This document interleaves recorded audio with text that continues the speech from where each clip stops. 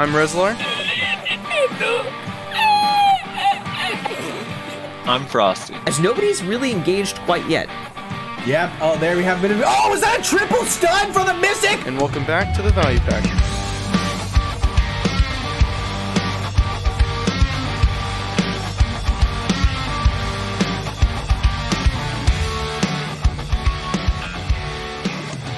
And welcome everybody to another episode of the Value Pack. I guess I'll go ahead and say this here. We first of all, you might notice ads on the video. If you are a caveman and don't have ad blocker for some reason, I have monetized the channel just to try and make some extra cash. Don't use ad blocker. Just make your life easier. Also, because that's why we're not partnered, by the way. Also, another thing, people have been talking about wanting to donate and stuff like that. So we set up a very, very basic Patreon. I'll link it in the description. So if you feel like you like our content and you want to support us monetarily, then you're willing to do that. We have a really, really cheap stuff and also some slightly more expensive stuff. At least to me, it's expensive. I don't know. I'm poor, so. And yeah, basically the Patreon, the different tiers, you can get your name in the podcast. You can get extra content. Starting next week, are going to be recording extra content every single week after the podcast called the After Hours. And yeah, so if you're interested in that sort of stuff, then you can check that out and feel free to support us in that way as well. I think that's it for... me and Frosty are doing a 2v2 tournament later this month. We don't have a date yet, but if you're interested in that, join the Discord, join the community Discord, and join the NA Duelist Discord. We'll probably figure out the details later this week, so we'll probably have an announcement at some point later this week. So make sure you join that. Is there anything else? Yeah, I would like to apologize for over that whole announcement. There were video game sounds from Histria, but they're gone now. Okay, so our guest today, he's a very good tamer. I know some of you guys have been excited for a tamer guest for a while. In fact, he is he's not a tamer. He claims that his class is defense. That's correct. He is the last tamer in Snake. It is Shade, aka Feels Tamer Man, right? Isn't that your character name? That is the character name, yeah. Hell yeah, man! Thank you for joining us. Hey, no sweat, dude. Is that a true title? Are you the last and are you the only tamer in Snake? There are no tamers in Snake. I'm defense.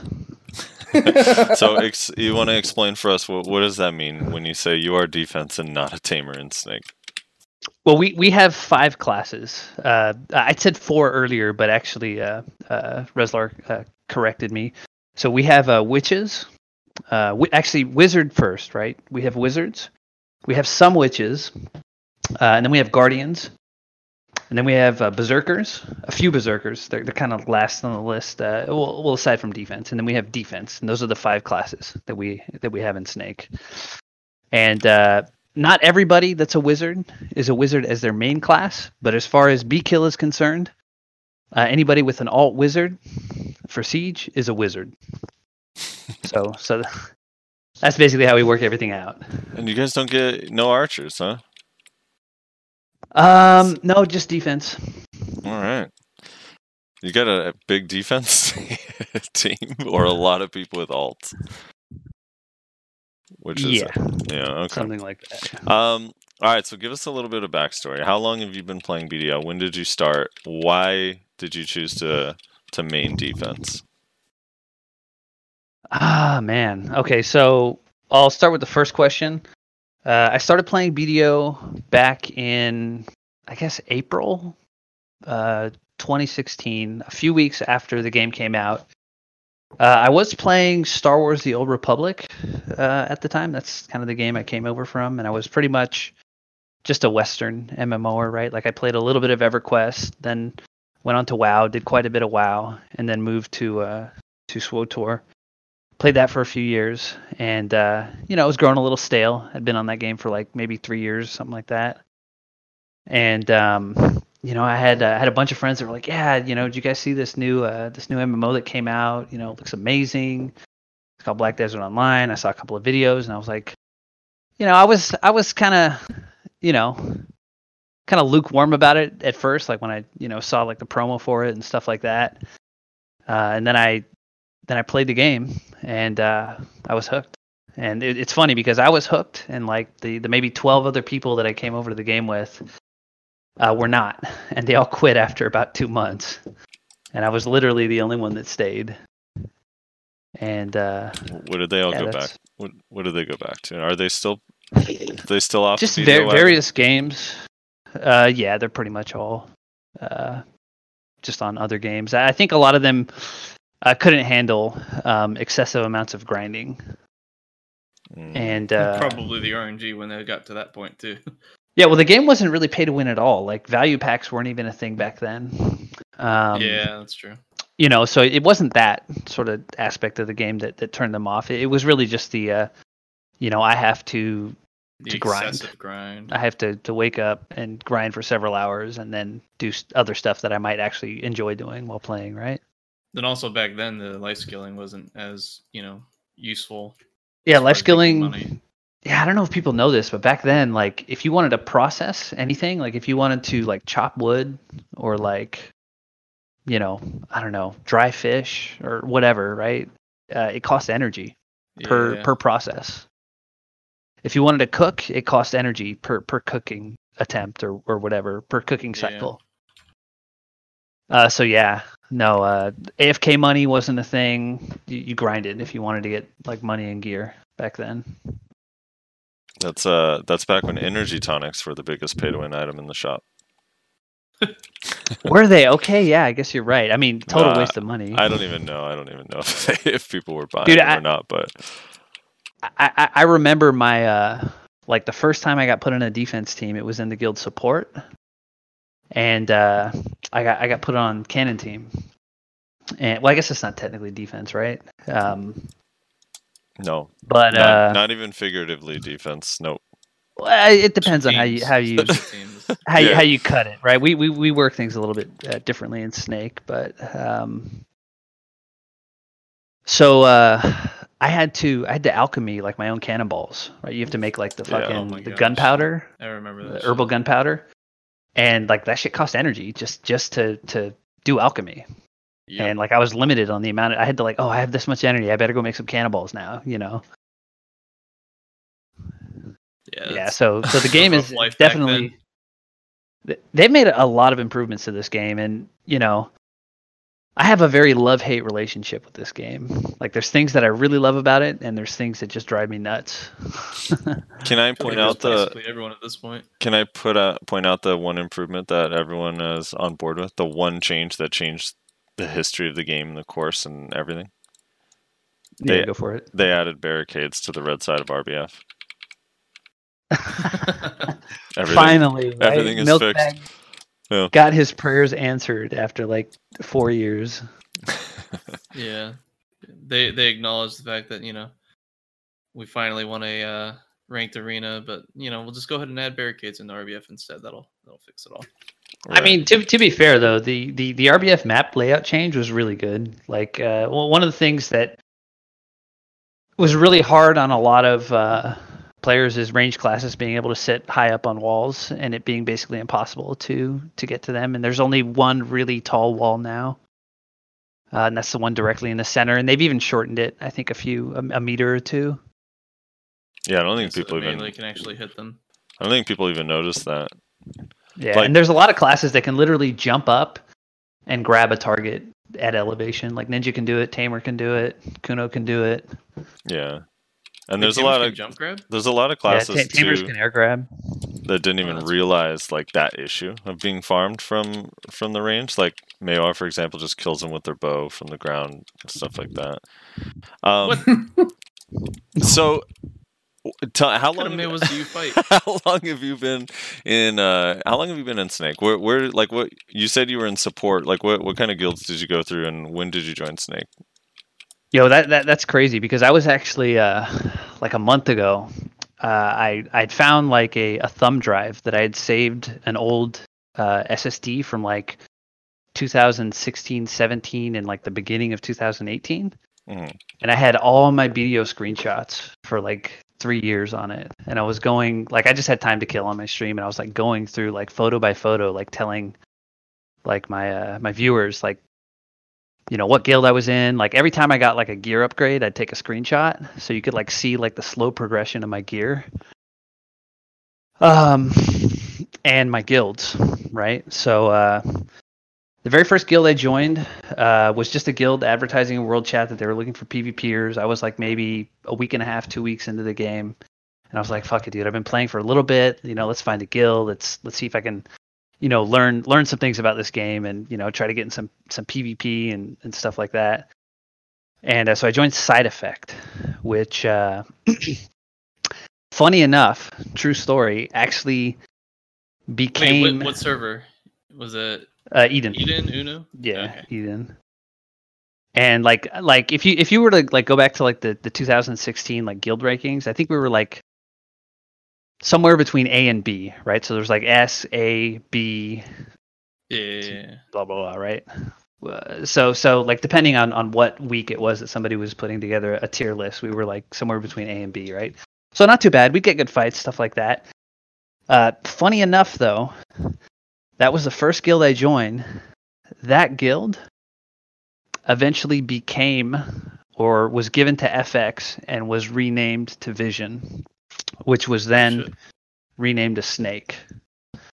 So that is the first guild I joined. So I can say the very first guild I joined when I came to BDO was Snake, because that's actually That's crazy. what that guild became.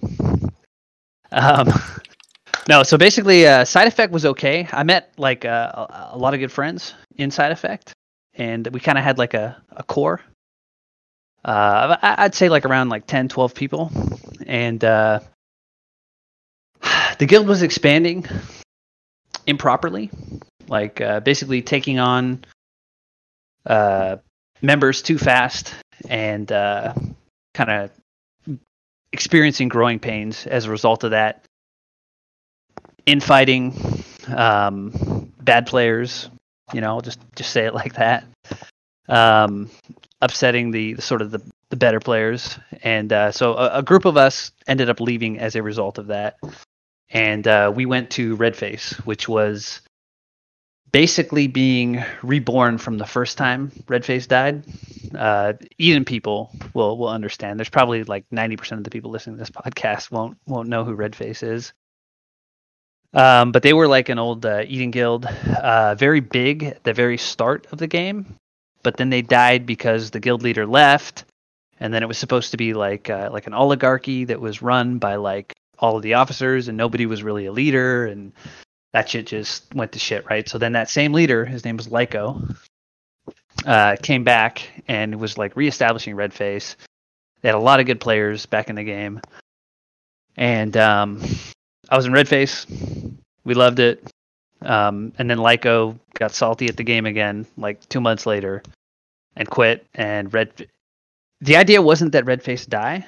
The idea was that it merge into support, or not merge into support. They were supposed to come together and form a brand new guild. Who here knows support or remembers support? That was the guild that was run by Ghost and Maravin. Yep. Yeah. So that's when I ended up kind of doing like Redface didn't really do any real sieging. I think we took a few stabs at it. I think we placed on Calf once and we got beat by like Waifu and somebody else. It was Waifu, Gravity, and I think Prey against Redface support, and I'm not sure if we had a third. I think we had a third. It was PRX. We just Gravity was super strong at the time, and yeah, I don't think the three of us had a chance against.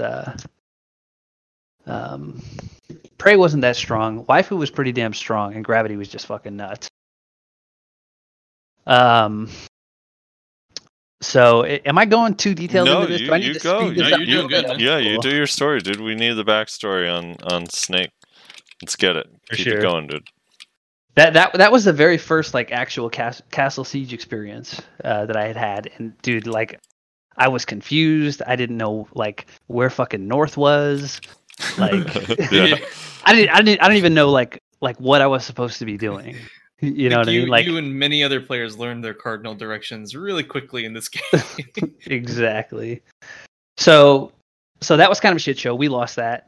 We didn't really siege much after that, and it was only like a month later that we ended up going into support. Support was much more organized, but the player quality, I think, was overall lower. Although I will say that's kind of one of the things that a guild has to go through when you take on a lot of members.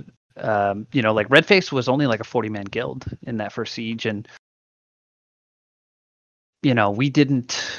we were probably too careful about taking on new players. You know what I mean? Yeah. And support wasn't, right? Like support like wanted to fill the roster. Basically, they just figured, the more the better, right? Like 40 people are going to be worse than 100 people, right? So anyway, so Redface died.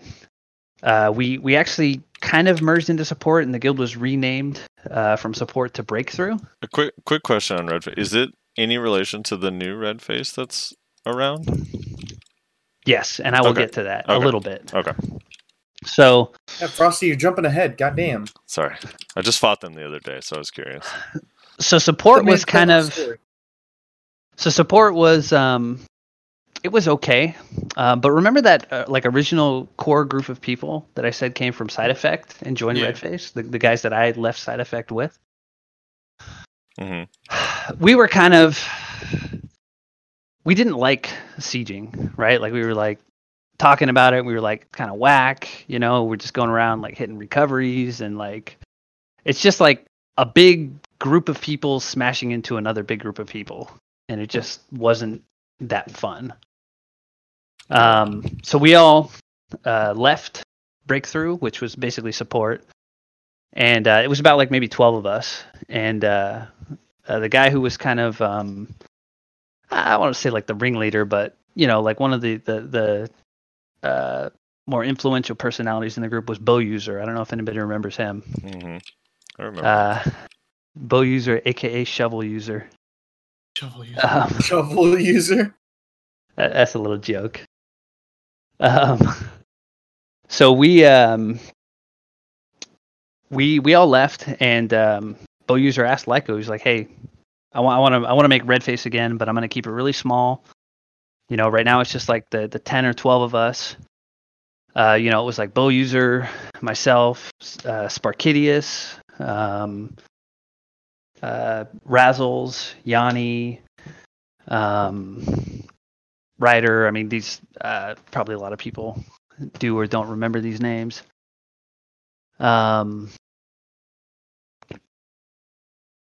We all came together. He gave us the guild, and that was probably the funnest time I remember in BDO. Like I was in, like we were tight. We were, I don't know. The guild lasted about 6 months, but it was fun. It was a lot of fun. It lasted until about October, and there was a number of people that just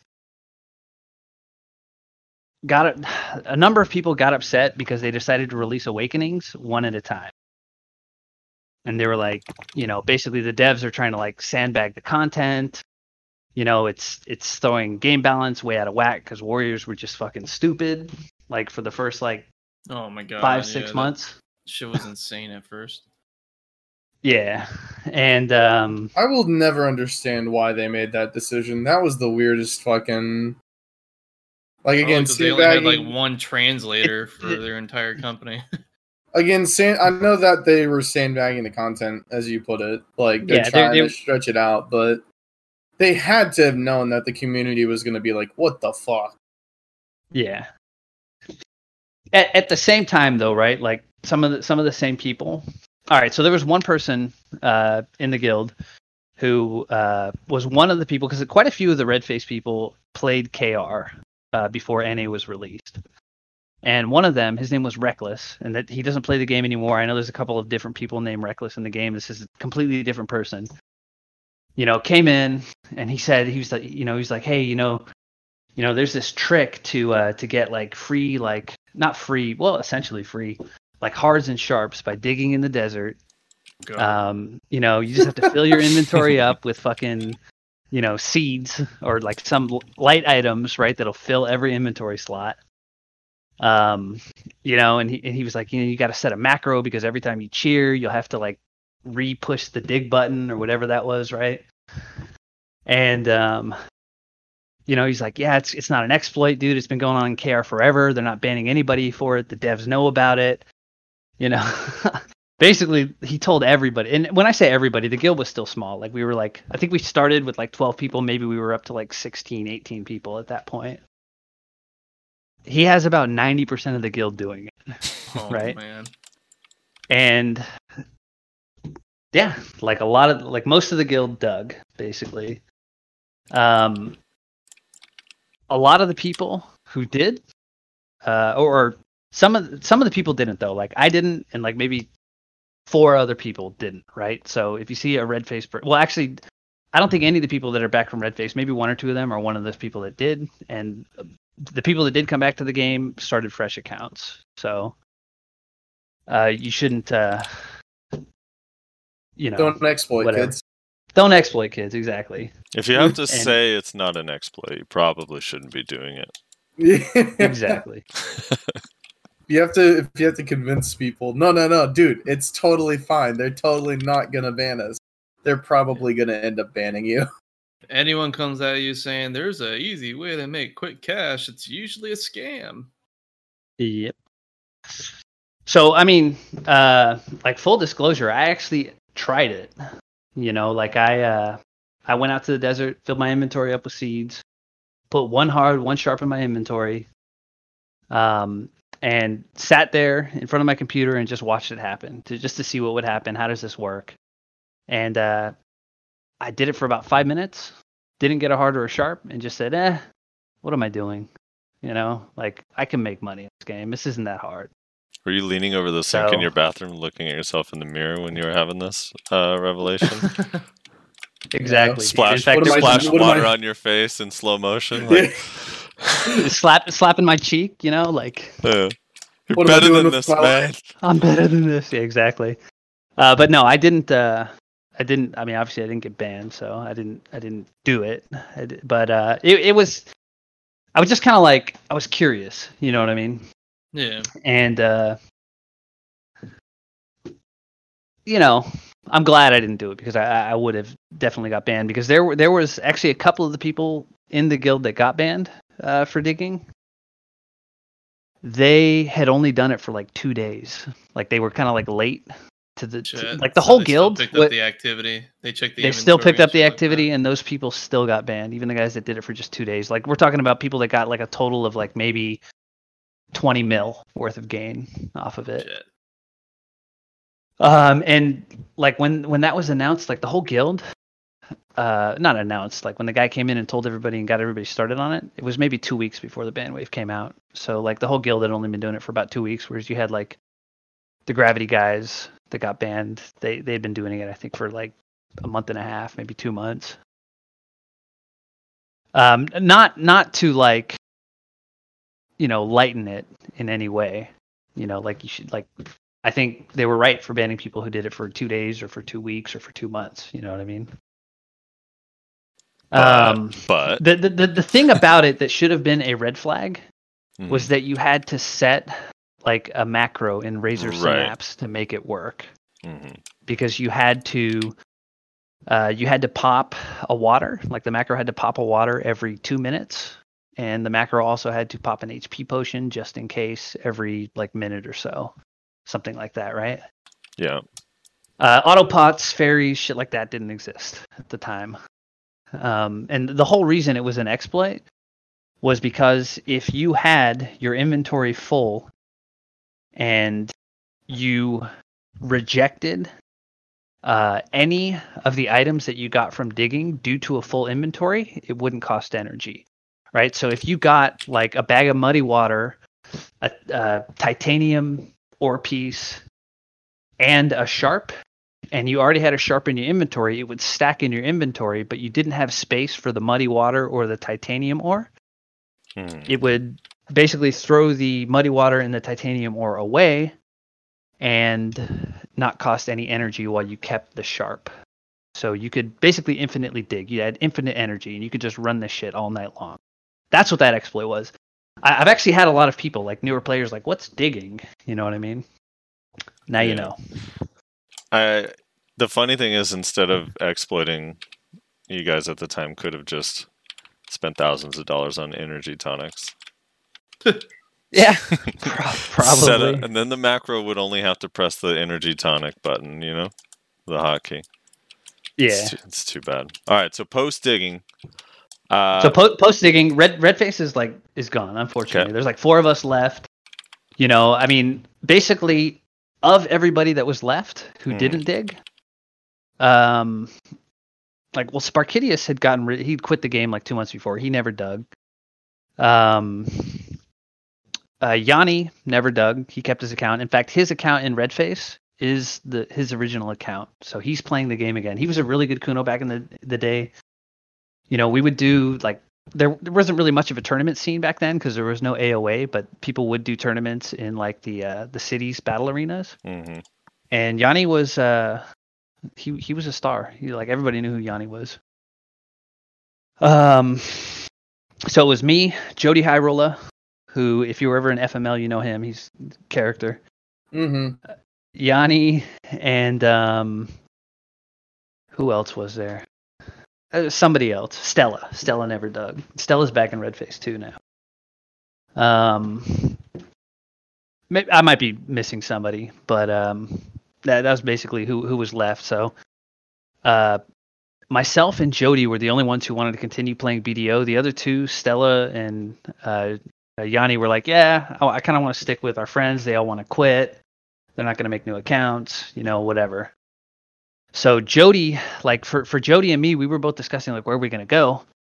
Jody really wanted to go to FML, and I really wanted to go to Vision. But I was still like FML was still on the table for me, right? Mm-hmm. And I don't know if anybody here remembers Hero PvP. He was a wizard back in the day. He was pretty much the best 1v1 wizard in the game from like 2016 to 2018. It's not saying much. Go on. Just kidding. He was fucking good, dude. I know. I'm kidding. So I was basically in talks with Hero. I really liked Hero. Like, first of all, like I'd never seen anybody play wizard like him, and I really respected that. And it just looked like Vision had like a lot of high quality players. Like some of the Mango players that decided to not go into Man Up, or that went into Man Up as part of the original Mango Man Up merge, and then we're just like, yeah, Man Up's not really for me. Went to Vision, and Mango had a lot of good players. So I was like, I like these Vision guys. So I went into Vision, and at that time, like Vision is the guild that became Snake, right? Like, literally, it was just a name change. We kept the same logo and everything. It was just a GM decided to quit the game, and we decided to change the name. It was. So I went into Vision. It was around the Summit 1G time, right? When the name. No, change happened. this was when the name change happened. That's right. But this was, we're still like right now we're like November, like maybe October, November-ish, 2016. And so I joined Vision back then. Like Vision had 30 people, and we did not siege, like nothing. We just did, all we would try to do is try to snipe like rollovers, like nodes that had rollover money, right? For payout. And node war money was significantly worse back then than it is now. I mean, it was still good money at the time. There weren't good grind spots back then. Like the best grind spot back then was Pirates. And Vision. I mean, I guess I'm technically still there, but that iteration of Snake or Vision, whatever you want to call it, was probably a better one for the type of like PvP that I enjoy, like smaller scale skirmishing, you know, shit talking in open world, even though I don't particularly partake in it unless somebody starts it. Like I'll never kill somebody and say lol bad, but if somebody says that to me, then I'll start going on them. I mean, it's just not my style to start Dude, shit. shit talking is part of the fun, though. It is, and I enjoy it once it gets started. But to be honest, like these boomer hands are a little slow at typing, so I really need to set up the shit talk macros. That'll probably make the shit talk easier for me. I don't know. Another thing I really like doing is just giving people the silent treatment. As long as you're beating their ass, if you're just silent with them, it's a lot of fun. Oh yeah, for sure. I like giving them the silent treatment, whether they're beating my ass or I'm beating their ass. Doesn't matter. I don't say anything either. I'm kind of the same way. Like if they start talking like crazy shit, then I'll put like question marks and stuff, or just put LOL. But that's it. Yeah, for sure. So Vision, we're just sniping like T2s, T3s, T4s, but just rollovers. We're not trying to get 1 week's worth of node money. We're trying to get like 2 or 3 weeks worth of node money. And Vision, like, very slowly and methodically recruited people. Mm-hmm. And we ended up, like, I guess this was like in like mid-December, maybe late December.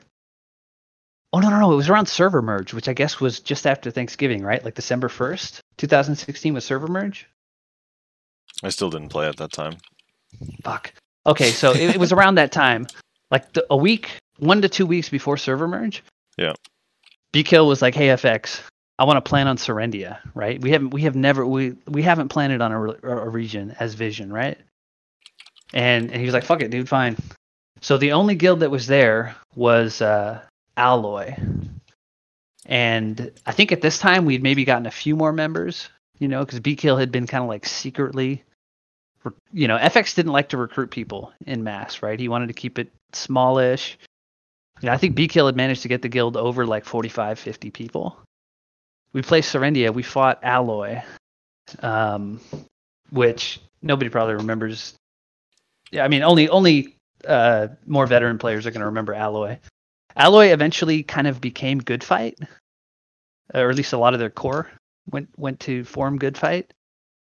I don't remember who the GM was of Alloy, but it was a really well-known name back in 2016. And we won. It was a 1v1, and we won the region. We were like, holy shit, dude, we can hold the region. We got that money. And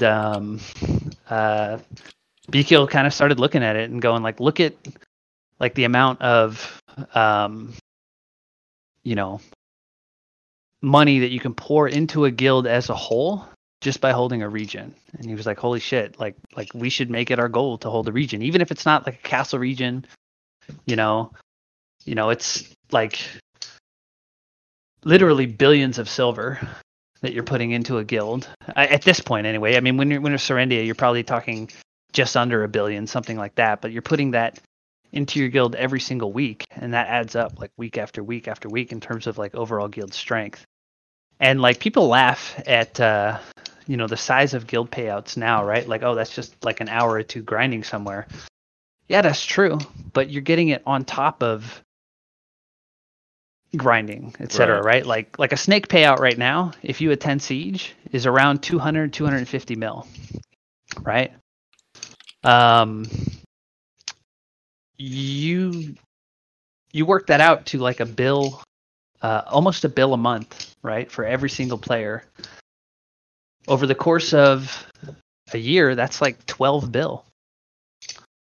That's, I mean, believe me, there's a group of people that just went and leveled like 350 shies to give each of their members between 10 and 15 bill. You know what I mean? That's almost 2 Pen Blackstar attempts per year.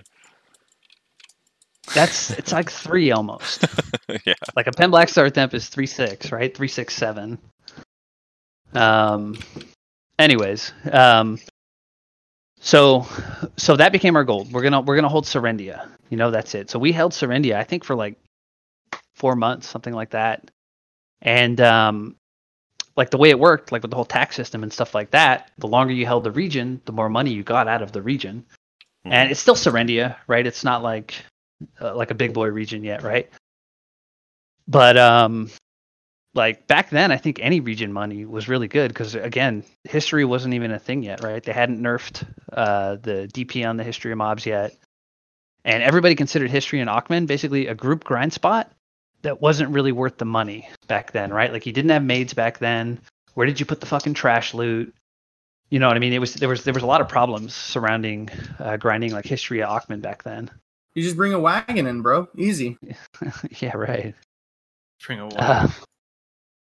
So, you know, eventually, like B-Kill, like really at that point, FX was not really involved with expanding the guild or growing the guild, running the guild, managing it, and stuff like that. At that point, he was kind of like shit, like a how do you say, like a public relations GM. You know, he's just like the face that everybody. Oh, I got to whisper this guy to talk about Like the the guild. Queen of England. Yeah, the Queen of England, exactly. And B-Kill was really like the shadow GM. He was like running everything, handling recruitment and stuff like that. And I think he got us, you know, up to like a good solid like 80 plus members. And you know, back then the emphasis wasn't on Witch and Wizard because you know, for example, Warrior was one of the strongest classes in the game overall back then. A really good siege class. You know, always super armored. You know, stuff like that. You know, before the big like super armor CC / CC limit nerfs, all that kind of stuff. So we had a lot of warriors in the guild. Actually, the class that we had the most of it at that time was Ranger. Yeah. And Rangers didn't stop becoming a thing for Vision until like Witch and Wizard Awakening became really solid and really evident how good they were in large scale. And all the Rangers in the guild, you know, basically wanted to be on a range class, but didn't want to like fall over all the time. Like they used to joke about it. They used to say, like, you know, like whatever, I'm doing blah. You know, are you on this side? He's like, no, I slipped on a banana peel. Like we used to call it the banana peel. Like, no, I just banana peeled over here because that's all like Rangers would do is just like fall over. You know, because they're dash, you know, unprotected. I mean, I guess off cooldown it's an iframe, right? But it's like 3 dashes are unprotected, and then you get one that's an iframe, something like that. So like in terms of large scale, right? Like you have a lot of range damage going on. Actually, you know what the fight was that really, I think, this is just my opinion. I could be wrong about this, or it's probably somebody who might listen to this like in Vision or in Snake that might disagree with me, like one of the OGs like B-Kill or Ariwan or one of the like original guys that are still in the guild. But we fought FML at some point early 2017. There's like maybe 2 months after Witch Awakening, right? I think Witch got theirs in December, Wizard got theirs in like January. Mm-hmm. And Proto was pretty smart. He saw how strong Witch and Wizard was. He had a lot of his own guild members, including himself, roll over to Witch or Wizard. And I think at that time, Wizard was hands down stronger because of how much damage their 100% did. Like Wizard 100% was pretty good back then. It was a nuke. It was literally an atomic bomb. Because there were some bugs with it, like where it was applying extra damage that it wasn't supposed to apply or something like that. I don't remember the details of it. When you laid out the setup that one of the big fights were, and you said FML and Snake, you triggered Neant Baby, who says it was Barcode Snake X Cho versus Barcode. And then he said Reshade. He's probably not thinking of the right fight. This was on Hex Sanctuary, and it was a 1v1 Snake versus FML. We were like, oh, it's FML. We're gonna roll them, right? Because we'd done it in the past, right? And they had a lot of witches and wizards, and we struggled. We still won, but like a lot of the people that were on Ranger were really upset at just getting blasted. Obvious the power was.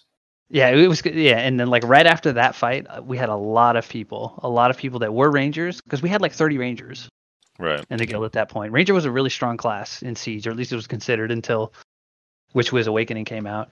And like back then, remember, BSR would accumulate not based on time, like it wouldn't tick up every second or so, right? Like it only accumulated when you took hits. So here you had a class like Wizard that has just an atomic bomb ultimate that can pop PA, drop themselves into the middle of a group, get hit by 100 things at once, instantly fill their BSR, and then just drop a bomb. Like it was like clockwork. It was predictable. Like once you saw somebody streaming do it and you saw how fast BSR would build and they could drop a bomb like that, it was like, holy shit, dude. Yeah. Anyways, the BSR was really, really, really strong back then. Really, really strong. And just the whole way it worked, like in tandem with PA taking hits, and I don't know. It was crazy. So at that point was when we started to sort of move to, let's try to get more witches and wizards in the guild. And if you're tired of falling over on your ranger, then reroll to a witch or wizard. That's basically what happened. Things move forward a bit. I think around like March, maybe April or May, sometime, Q2 2017. We started to set our eyes on a castle region. We've been recruiting more people, and we were getting actually a lot of good shout outs from like Lakari on podcasts. Like he'd say, like, "Oh, Vision is so strong" and stuff like that. And plus we would just perform well in like Siege and Node Wars, right? Like people would screenshot like a conquest status and they'd see like, a very, very good like KDR and stuff like that. I don't know. Just word kind of got around that the guild was good, right? And that always helps because then you get the recruitment apps coming in, right? And you get the better players. And as long as you have a lot of apps coming in, you get to kind of pick and choose the better ones, or the ones that are on classes that are going to more suit your composition, stuff like that. So we're recruiting more people. We start to set our eyes on media. This was when like Snake/Vision going media started, and we had Gravity on media at the time, and Gravity was struggling. I don't know. I think they were taking losses against Man Up and Barcode, and memory's kind of foggy. We're talking like 3 years ago, right? We're talking like boomer shade here, right? Like Alzheimer's is gonna set in a few years, so I gotta like really, really. You gotta take what I say with a grain of salt. But so Gravity and Iconic was like the biggest guild on Orwin, and they came over to NA. They had a really strong core, but outside of their core, they had a lot of weak members. Like I'd probably say their core when after server merge was stronger than any other core of 15 people, at least gear wise. But then outside of that, they had a lot of their overall average gear, you could say, which is a very important factor in terms of the overall strength of a guild in large fights. So Iconic was struggling by this point. We're like maybe 4 or 5 months after server merge. Gravity is starting to struggle. They're taking losses. Both of them are bleeding members, so they decide to merge, right? They did 2 guilds. They made Lunar and Solar. And I don't remember which was the daddy guild and which was the bitch guild. But they basically like I think Gravity became Solar and that was the main guild, and then Iconic became Lunar. And because they had more than 100 people all together, they kind of kept sort of both guilds going. And if like Solar was in Castle, then they would all like anybody who wanted to like Node War during the week would move from Solar to Lunar. But Solar Lunar only lasted, I think, maybe 2 weeks. They took some heavy losses. The Gravity people got mad at the Iconic people and basically said, "It's off. We're fucking done with you guys." And Gravity was really like at its weakest point at that point, and that was when we decided to hit them. And who was the guild? There was a guild that we got.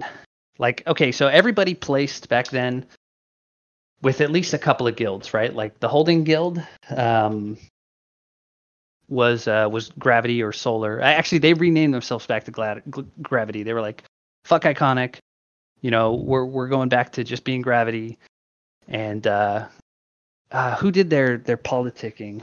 It was Iconic way back in the day when it became like all servers merged and everything. Okay, right on.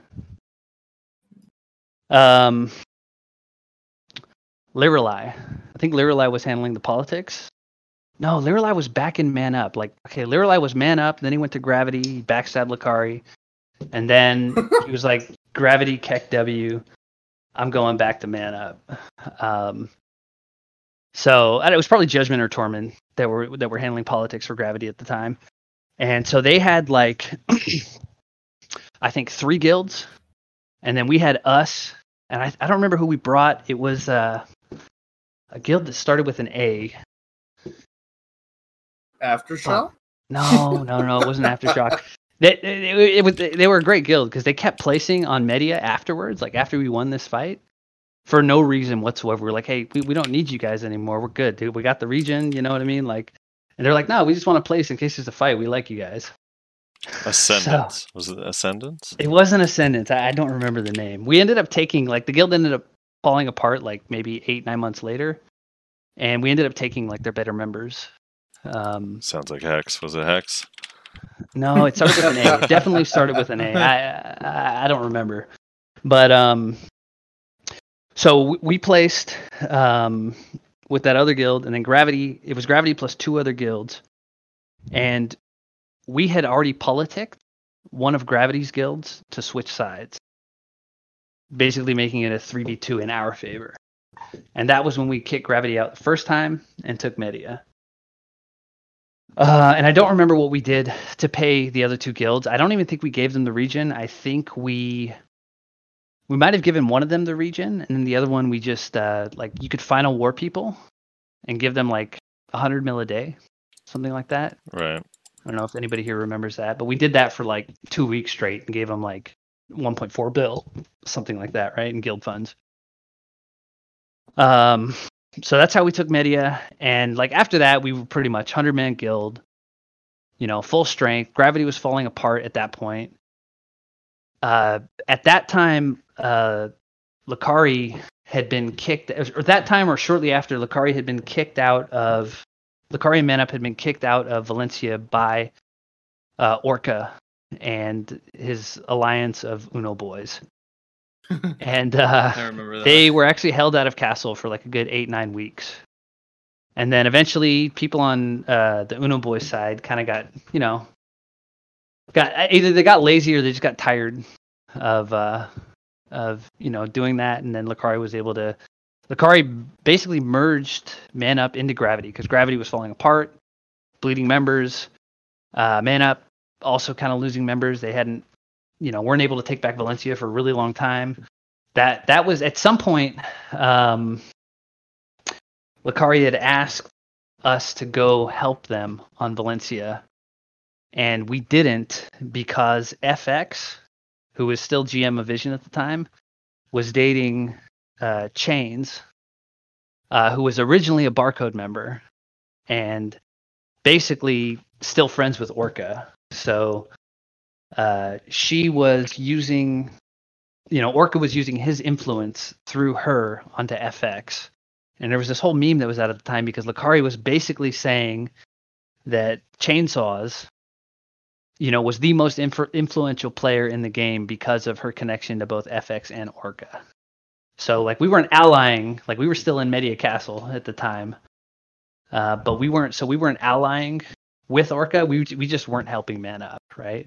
And that's when Lakari put us. We're in one of his ARC videos of, where he's got a little like pictogram of the Man Up logo walking over to a snake and saying, 2v8 on Valencia, and then the snake going and then like running away. So, it shit just kind of rolled forward from there. FX was like playing the game less and less. I mean, he's already like basically not been playing the game for like 6-8 months by now. B-Kill's running everything.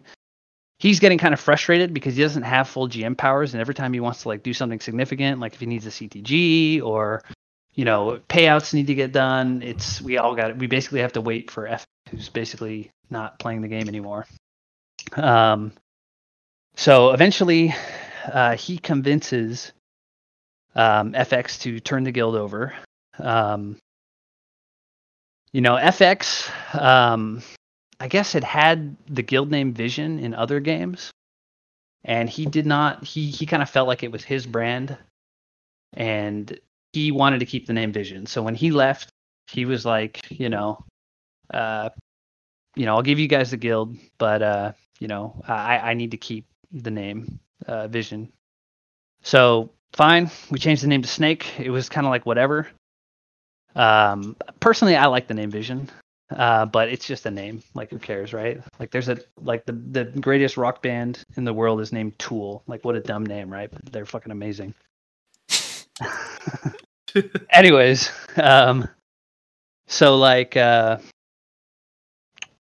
is gone. We renamed Snake, and I mean the rest is kind of history. Like my own personal experience in it, it did become less enjoyable for me as we got into more like large scale fights. I don't particularly like that aspect of the game of just throwing bodies into bodies and trading super armor and stuff like that. But Tamer it doesn't like large scale. Who would have guessed? It's not even like even if I was like effective at it, like and I think Tamer can be pretty good large scale if they're constantly fed BSR. I mean the alt is really good, right? I mean unfortunately, Guardians can basically alt every 13 seconds or something like that. Yeah. But I mean I'm pretty sure that's going to change. I don't think that's going to stand for a long time. But under those circumstances, but you have to ask yourself. So if you have all these people feeding you BSR, would that be better overall if instead of those people giving you BSR at a 1 to 2 or 2 to 1 ratio, right? Because they spend 100% BSR to give me 50%.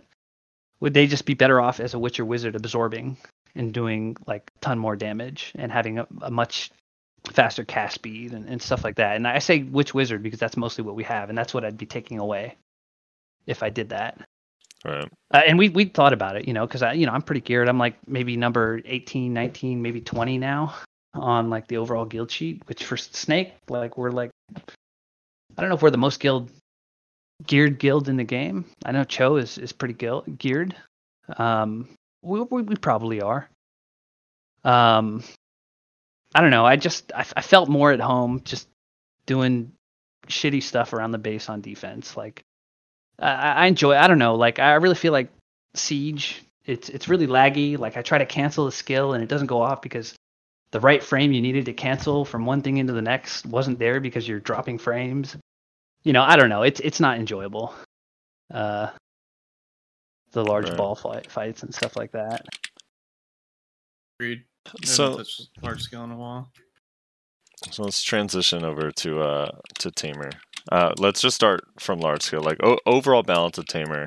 Let's start just with Awakening first. What are your feelings on Tamer balance and Awakening?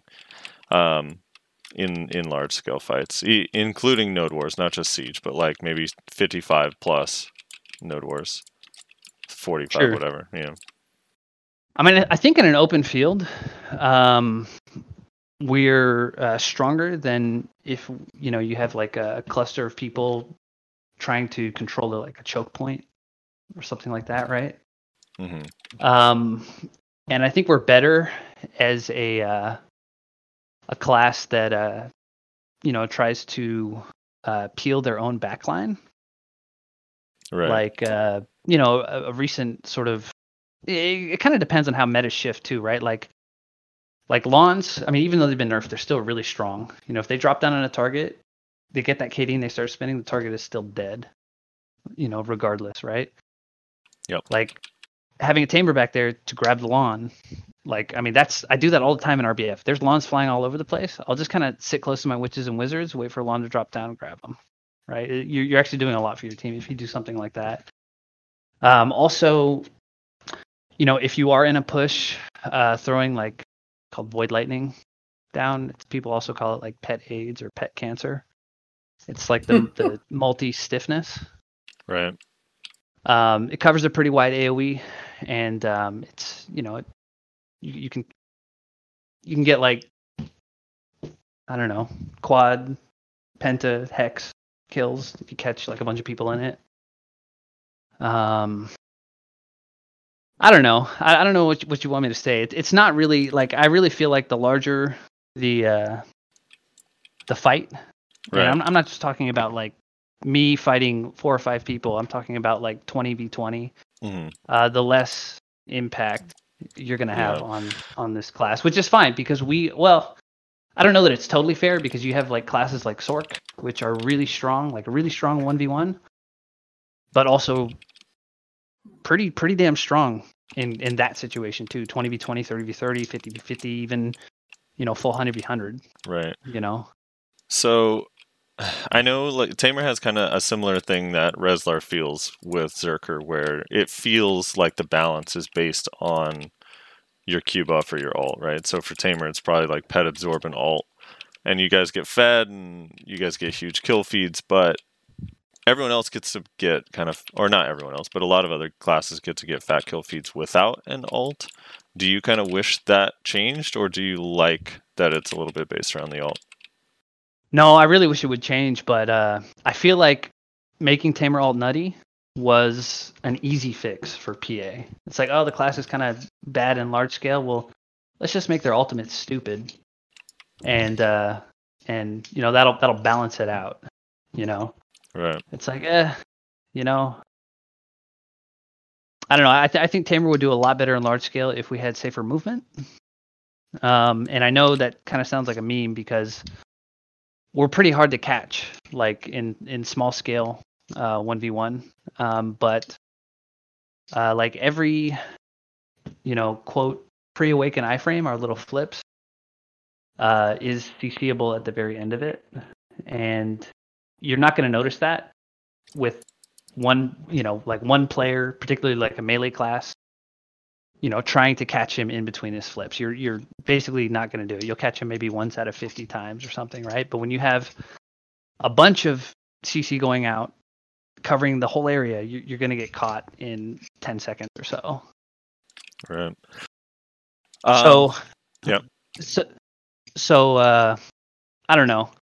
Like there's actually a spreadsheet that a couple of people in the Tamer Discord put together, and this is not like the official Tamer Discord, although I think it ended up getting put there as well. But it was created by a couple of I think one EU Tamer and then one NA Tamer put it together, and it basically was just collecting feedback from everybody that plays Tamer on like every single skill, what their thoughts are on the skill, how it could be improved, stuff like that. And it's been sent somewhere. I don't know. I don't think it's going to really do much unless it gets translated. Right. But I don't know. Like I try not to complain, about what a class can or can't do, and just try to work with what you have and figure out how you can use it as best you can. You know what I mean? So, I mean, I don't know. You asked me how I feel about it in like large scale. Right. It's not good, but it's like the classes that are good, are they maybe overtuned and need to be toned back, or does Tamer need to be changed so that it is good? You know what I mean? Because there's other classes that also have similar problems to Tamer. You know what I mean? So what about in smaller arenas, 3v3, 1v1? Like, how do you feel Tamer Awakening balances? It's really good. It's top tier. And when I say top tier, I'm talking like top 5. Yeah. What about Succession?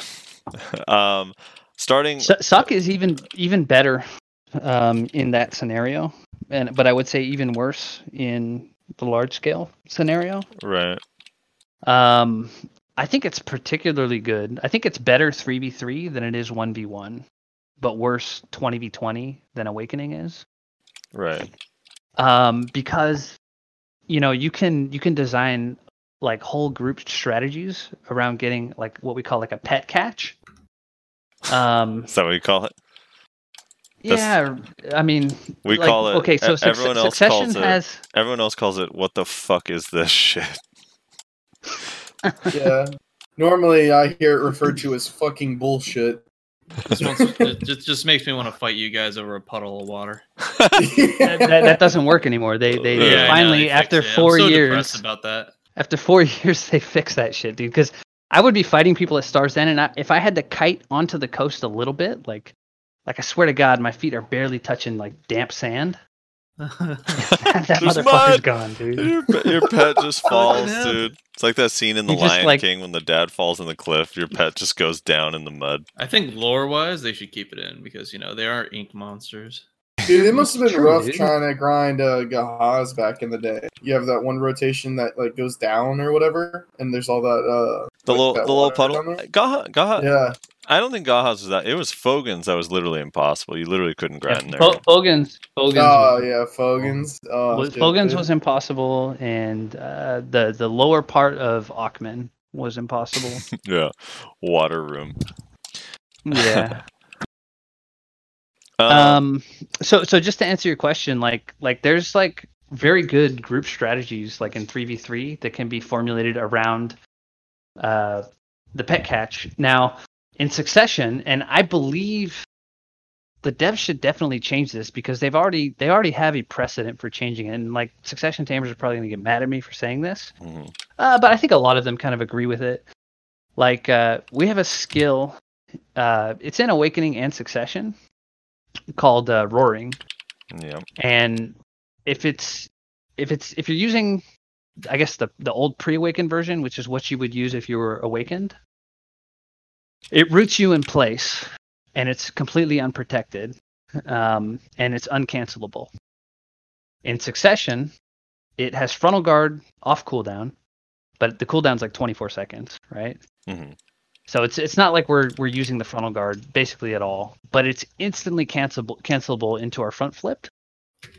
Right. And it will, in Succession, it will cause the pet to teleport to my location and roar in an AoE stiffness for 3 to 5 seconds. I didn't get a fucking stopwatch yet. Feels like 3 to 5 minutes, but yeah. Yeah. Right. Well, Yeah. I mean, here's the deal. Void Lightning, right? The one where the pet turns into a bunch of like darting fucking puddles of ink that goes used to be the same way, where it would stiffen. It would stiffen if used off cooldown. Right. Or sorry, if used while on cooldown. So you could basically spam it. You could jump to this spot, use it, jump to this spot, and then the dev said, "Oh no, that's crazy." Yeah. Well, we're gonna make it so it only works if used off cooldown, right? Like in other words, the skill is available and ready to use. So for Roaring, they have it so that you can just spam it. You can just throw that stiffness out here, throw that stiffness out there. Instantly cancelable, so it's pretty safe, unless you get caught out of WW. And yeah, I think that's nutty that they can just spam up a pet stiffness like that. But then again, it's like, Wizard Succession exists. So is that really super powerful? yeah. Guardian exists. Is that really overpowered? You know what I mean? I don't know. I think one of the differences with the Tamer thing, because I agree, like I think it needs to be changed, but it needs to receive like buffs in lieu of the change, right? Like I think it's not, like, even with Wiz Witch and Guardian, like at least there's like a matchup or matchups that can be fun. Like it is, I just don't think it's not fun to fight against a Tamer in any way. That's Succession. And then I don't know. I agree. Like, I think that maybe you could mechanic tell that me- I explained is completely used. Yeah, and I don't know, like even as a Tamer, like is it that fun to play that playstyle where you're kind of run trap? Nope. It's Yeah, not. I don't like- think Memo likes it either. Like, even though that's what he does in 3v3, it's effective in 3v3. And here's the thing, like when you do it in like a 3v3 group, the moment you got a catch or you see somebody going into it, he calls that out in comms and you just collapse on that target. 3 people hitting you and you're eating stiffness. You're CC'd for that long with 3 people hitting you, you're dead. And now Right. you're 3v2, right? I mean, I've watched like both Yellow and like Mamo do their, because they're on a team together, right? Use their strat, and that strat it really works. You know what I mean? Right. And I'm not saying it's perfect. They lose rounds, like they lose to other teams and stuff like that. But I don't know. It just I think it's cheesy. Yeah, it's a weird thing. Like I would love. Here's what I would do with it. Mhm. I would take the roaring cooldown, cut it in half. So instead of 24 seconds, it's 12 seconds, and make it so that stiffness only goes out when it's used on cooldown or off Right. cooldown. I still think it would need you guys would. But need you have to make something other else changes. added. Yeah, there'd have to be something else added. But I agree. I'm 100% with you. And that's the thing. Like I feel like there's bad things about the class, and then they try to compensate for it by giving us some cheesy mechanic. Like right now in Succession, it's roaring. In Awakening, it's the 100%. Yeah. Right? And it's like you could reduce a bunch of that stuff. Like one of the things you could do to like our Tamer 100%. Like our Tamer, like Awakened 100%, has 0 crit. Right? Mm-hmm. Does it have 0 crit? It's close to 0 if it's not 0, right? 0 crit and very poor accuracy. So like I'm fighting a Lon yesterday, right? He's like 353 DP. Yeah. Awaken Lon. He's actually somebody who used to be in like Red Face a long time ago. He was not in the Red Face that dug. He was in like the very first Red Face. Okay. And his name's Chased. He's a good guy. And so I'm fighting him. He is 353 DP, evasion gear with a Sissel's neck, which is giving him like an additional 40-some evasion, right? So he's like 720 evasion target. I Tamer ult him twice to the face. Like every tick lands. Like the first tick knocks him down. He eats the rest of it. He gets up with like 10% health and walks away, runs away. Evasion counters that ultimate like pretty damn well. It's not pet-based damage. So like pet-based damage is 100% accuracy. Right. And the reason he lived is because I did not have absorb up. Like when we absorb, we get 60% crit on everything. You know, plus attack speed, plus I think like 12 or 14 AP, something like that, right? It's a big damage boost. The most of the damage boost though is on the 60% crit, and it's when using skills that don't already have 100% crit. Right.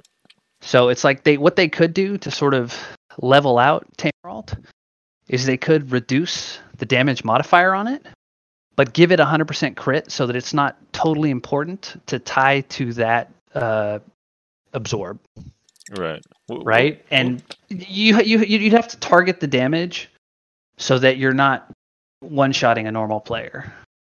You know what I mean? I mean, obviously, if you have a bunch of AP, like if you're far more geared, it should scale with your gear, and maybe you should be able to one-shot people at that point. But I feel like there's like a sweet spot to where, you know, it's fair.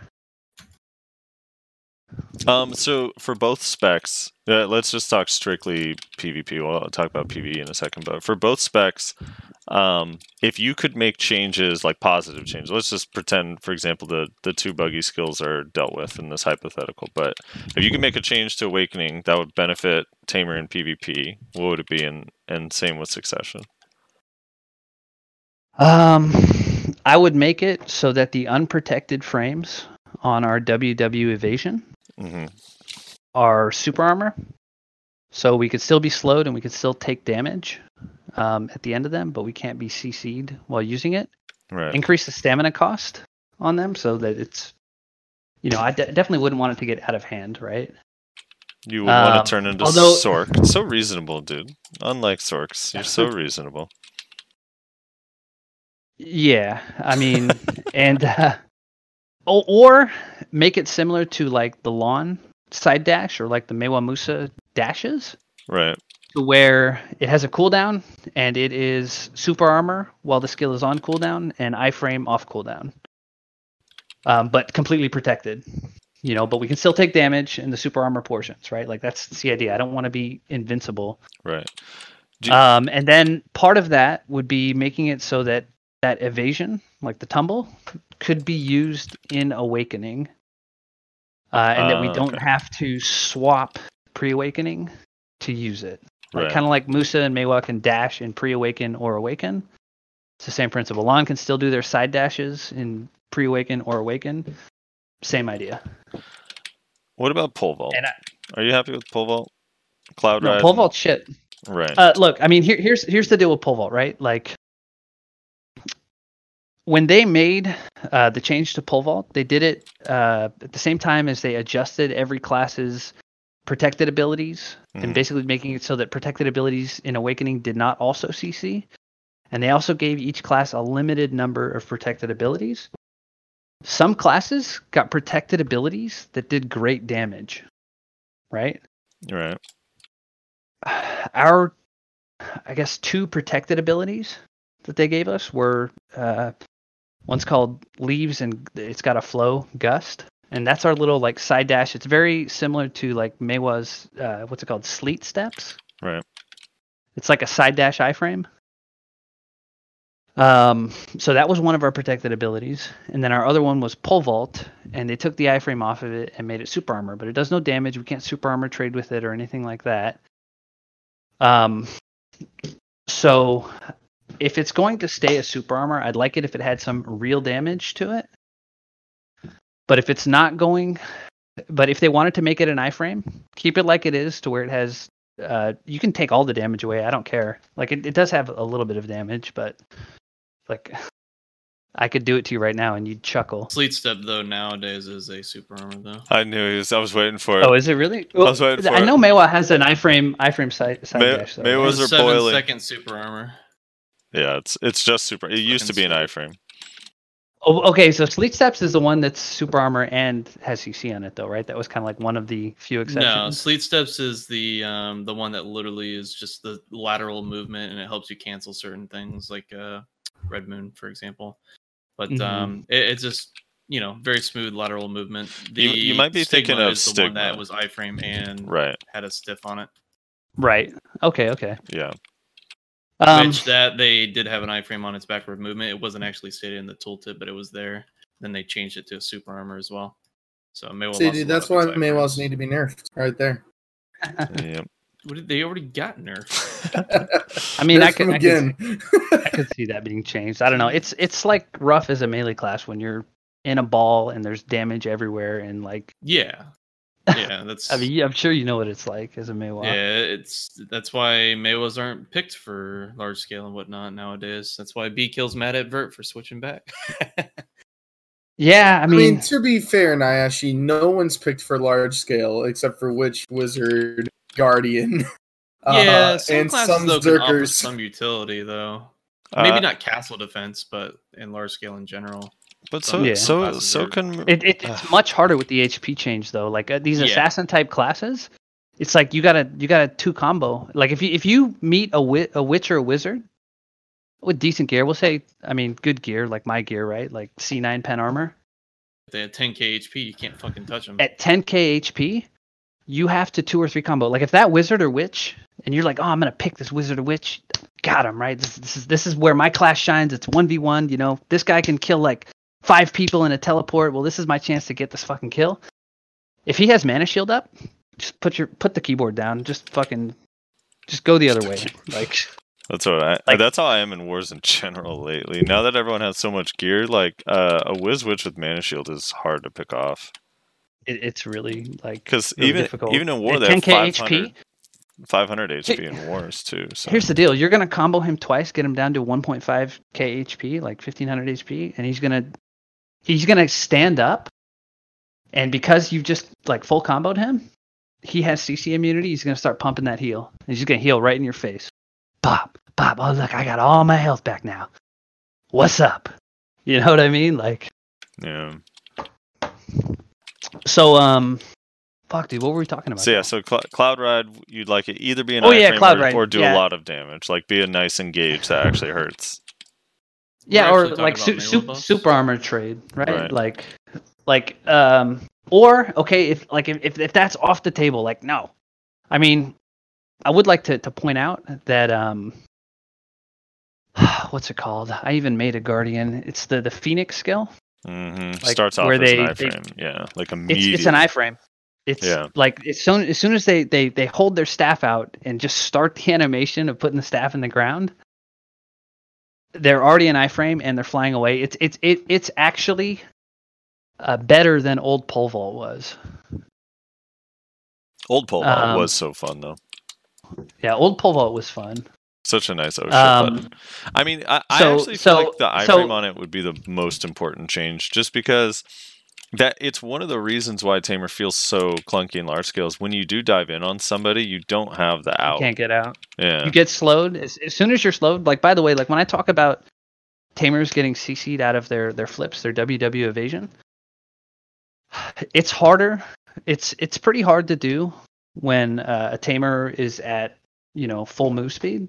Because the iframe portion lasts a certain duration, but if you slow them to where there's longer duration on the unprotected frames at the end, we're like so easy to catch. Like,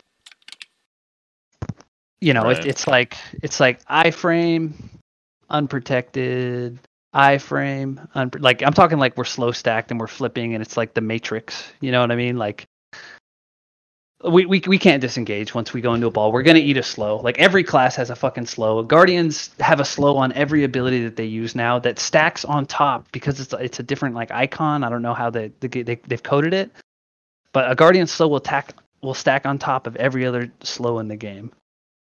And if you live the Guardian's attack, or you just get clipped in the side, or if you have a good amount of gear like me, you're dead anyway. You're not getting out because you'll be flipping slowly and you'll just get caught. And but no, so like what I was saying, like if like I really think that iframe is important. It would be it's our only reliable disengage. I mean, Guardians of ridiculous class, they get it. You know what I mean? Yeah. If they didn't want to do that, if they said no, everybody in Korea complains about Tamer, and we're not gonna give it that. It'd be way too OP. Then at least fix the skill so that, like, I don't know if you're aware of this. Some Tamers have put videos out on this, like going back to like 2 years ago. The whole like DJ Khaled meme that was like, and another one where you see Tamer's trying to pole vault and just like falling on the ground. If we take damage at the start of the animation or while flying, like I don't know if I'm sure other classes have experienced this too, but if you have like a movement skill that's super armor and you take hits, those hits actually shorten the animation of your super armor, right? Like if you're lava piercing animation early and causes openings. The injury animation reduces the distance that you can go. Like if I use legendary beast power, or if a Zerker uses lava pierce and they take a bunch of damage, it will cut your lava piercer short. If you take a lot of damage, it'll cut it in half, right? Like a lot of hits, like a lot of the stutter, I guess you'd call it. Right. Yeah. So that happens to us while we're in the air. It cuts our animation short mid-air, and then we just drop straight down, waving our arms around in a falling animation. We land on the ground, and then do this little like you kind of bend your knees when you land on the ground, and then you kind of get up and recover. You're basically stunned the entire time. Like, and I'm not even like I'm just getting hit by damage. I'm not getting CC'd out of the air because I'm in super armor, right? And I'll just instantly drop and die. Like I've had it to where I'm like, fuck, I need to get out. I've got like 5 people collapsing on me. I stick that pole in the ground. I'm like, okay, this is super armor. I should be safe. I start going up into the air and I don't even start to launch. And I just go into falling animation and just land right back down on the ground. They need to fix that at least. Like if they don't want to make it iframe, which would fix it because then you don't have stutter because you're not taking damage. At least make it so that the super armor works. Doesn't get the stutter animations, yeah. Yeah, I mean, the whole point of a super armor is that we'll take damage, but we can still move. We can still have control of our character, right? Right. Yeah, but this affects that control. Exactly. Nope. Yeah. I've complained about that. I've actually made video on that bullshit before. I still feel like, I don't know, I've been saying this for a while now, because that kind of thing is an issue. Well, the movement thing is one thing, but the falling animation in general should just be removed from the game unless you're like literally falling from like 6 stories, 5 stories. Like I don't even think if it's not higher than the RBF fall, like from the entrance down to the ground, there shouldn't even be a fall animation. Like even in that instance, you shouldn't get a falling animation.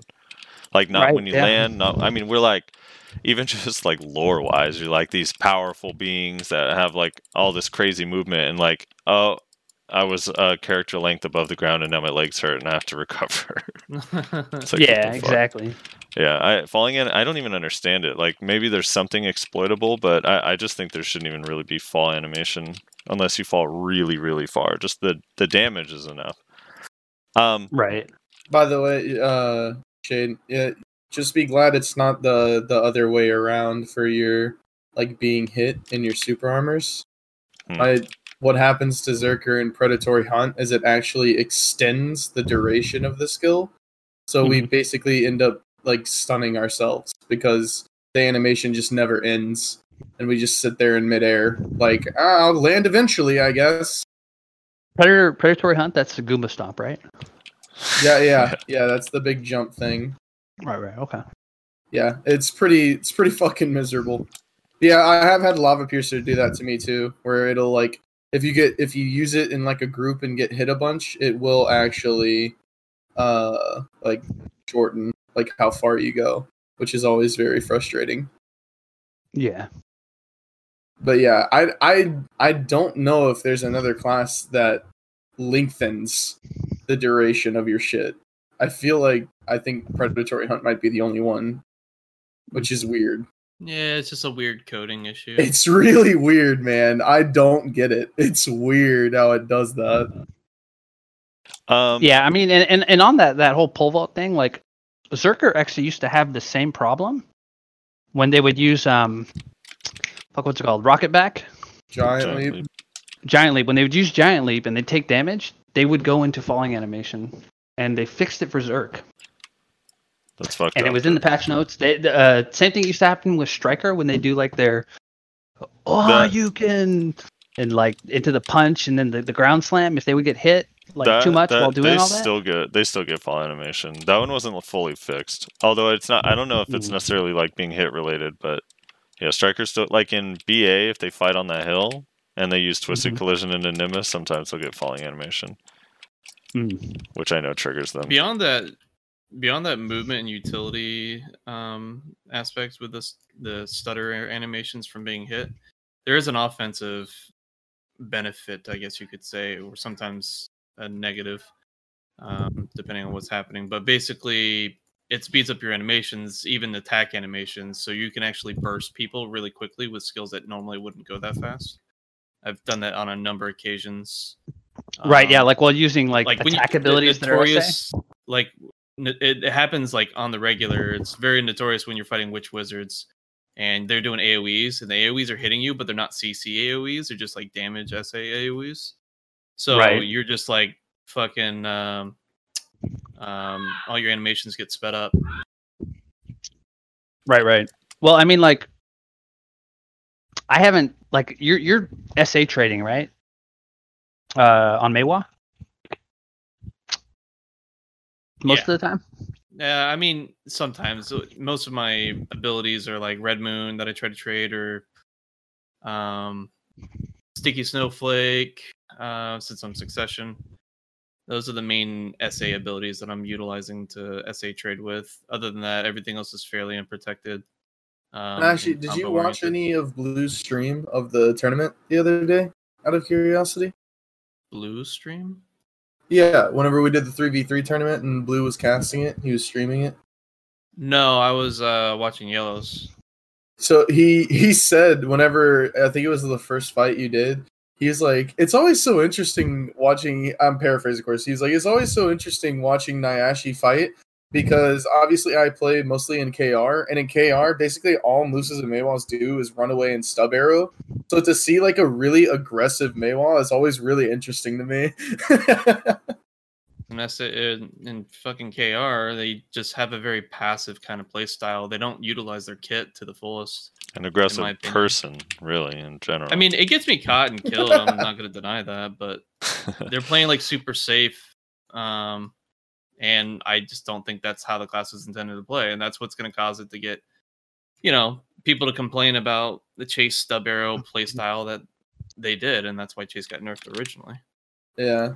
And also, not to get too far off topic, but I forgot to tell you guys this earlier. I did ask Blue if people in KR believe Sork is weak, and he said no, that's not true at all. People in KR think Sork is pretty strong. Yeah, I don't know where that meme came from. Well, KR thinks that Sork is really weak. They're just bullshitting. They don't know what they're talking about. Dude. I got it from a man who plays in KR himself. He said that is not true. Right. Yeah, they definitely don't think that. It's just I would say Sork's only weakness is their mobility. In a line or like running, right? Like distancing. Yeah, they can't catch people very well. Yeah, right. like if you decide you don't want to fight them, you don't have to fight them. You have to clarify because you're going to tilt people. You say mobility, they're like, wait, literally the class that moves around so much and you can't ever touch them. So they're not the like long distance running. I'm still convinced the best long distance runner in the game is a fucking witch wizard. You throw up that blue ball, you put on speed spell, you put your weapons away, and just jog, and you're faster than every other class in the game. Dude, I yesterday we were against a snipe on a T2s, or not a snipe, but I think they said they were a T1 guild just wanting to try T2s or something, so they were like very low gear. But this Zerker res, and I chased him as best as I could, like target chase, like ankle cut, everything off cooldown, 10 and cut. I could not catch the Zerker, so Zerker's faster than Kuno. So Nash, I need you to start complaining about Zerkers. I can't catch Choice. Yeah. When the other day I fought him on Arsha, if a Zerker wants to get away from you, they can. Like... yeah, especially if they just do a quick devastation while you're trying to encroach on them, and then they land slow, and then they just run off and dart off. You can't fucking stop them. Especially if they have their click to move down and they can properly click to move their backwards giant leap and their moving shot, they can absolutely get away from you if they want to. Right. So nerf Zerker, that's what I heard.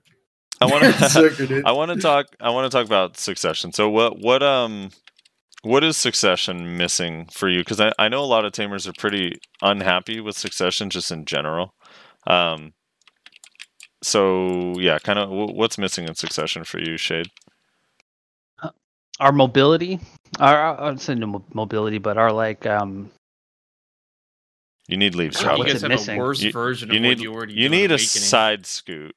Like even if it's just SA, I feel like that shit is like you immediately feel uncomfortable on. At least I did. Well, I mean that goes back to what I said earlier about changing our flips, our evasion. Like we actually have a side flip in both directions, but no tamers use it because it has more unprotected frames than our front flip. Yeah, it's like 50-50. It's like whereas like step, right? On Mystic. Our front flip is something like 90-10. But our side flips are like 50-50. It's like very little iframe at the beginning and then completely unprotected. So if they just adjusted the protection, like maybe gave it 50% iframe and then the last portion be super armor, or like I said, similar to like the lawn dashes, give it a cooldown and then make it super armor off cooldown and iframe, or super armor on cooldown, iframe off cooldown, and have it apply to those side flips. I think that's that, and then the lack of a frontal guard. S block. Do you think it needs S block? Yes, I do. You can't really give it a Q block because Q is used for something else in pre-awaken, but an S block would be fair. Right.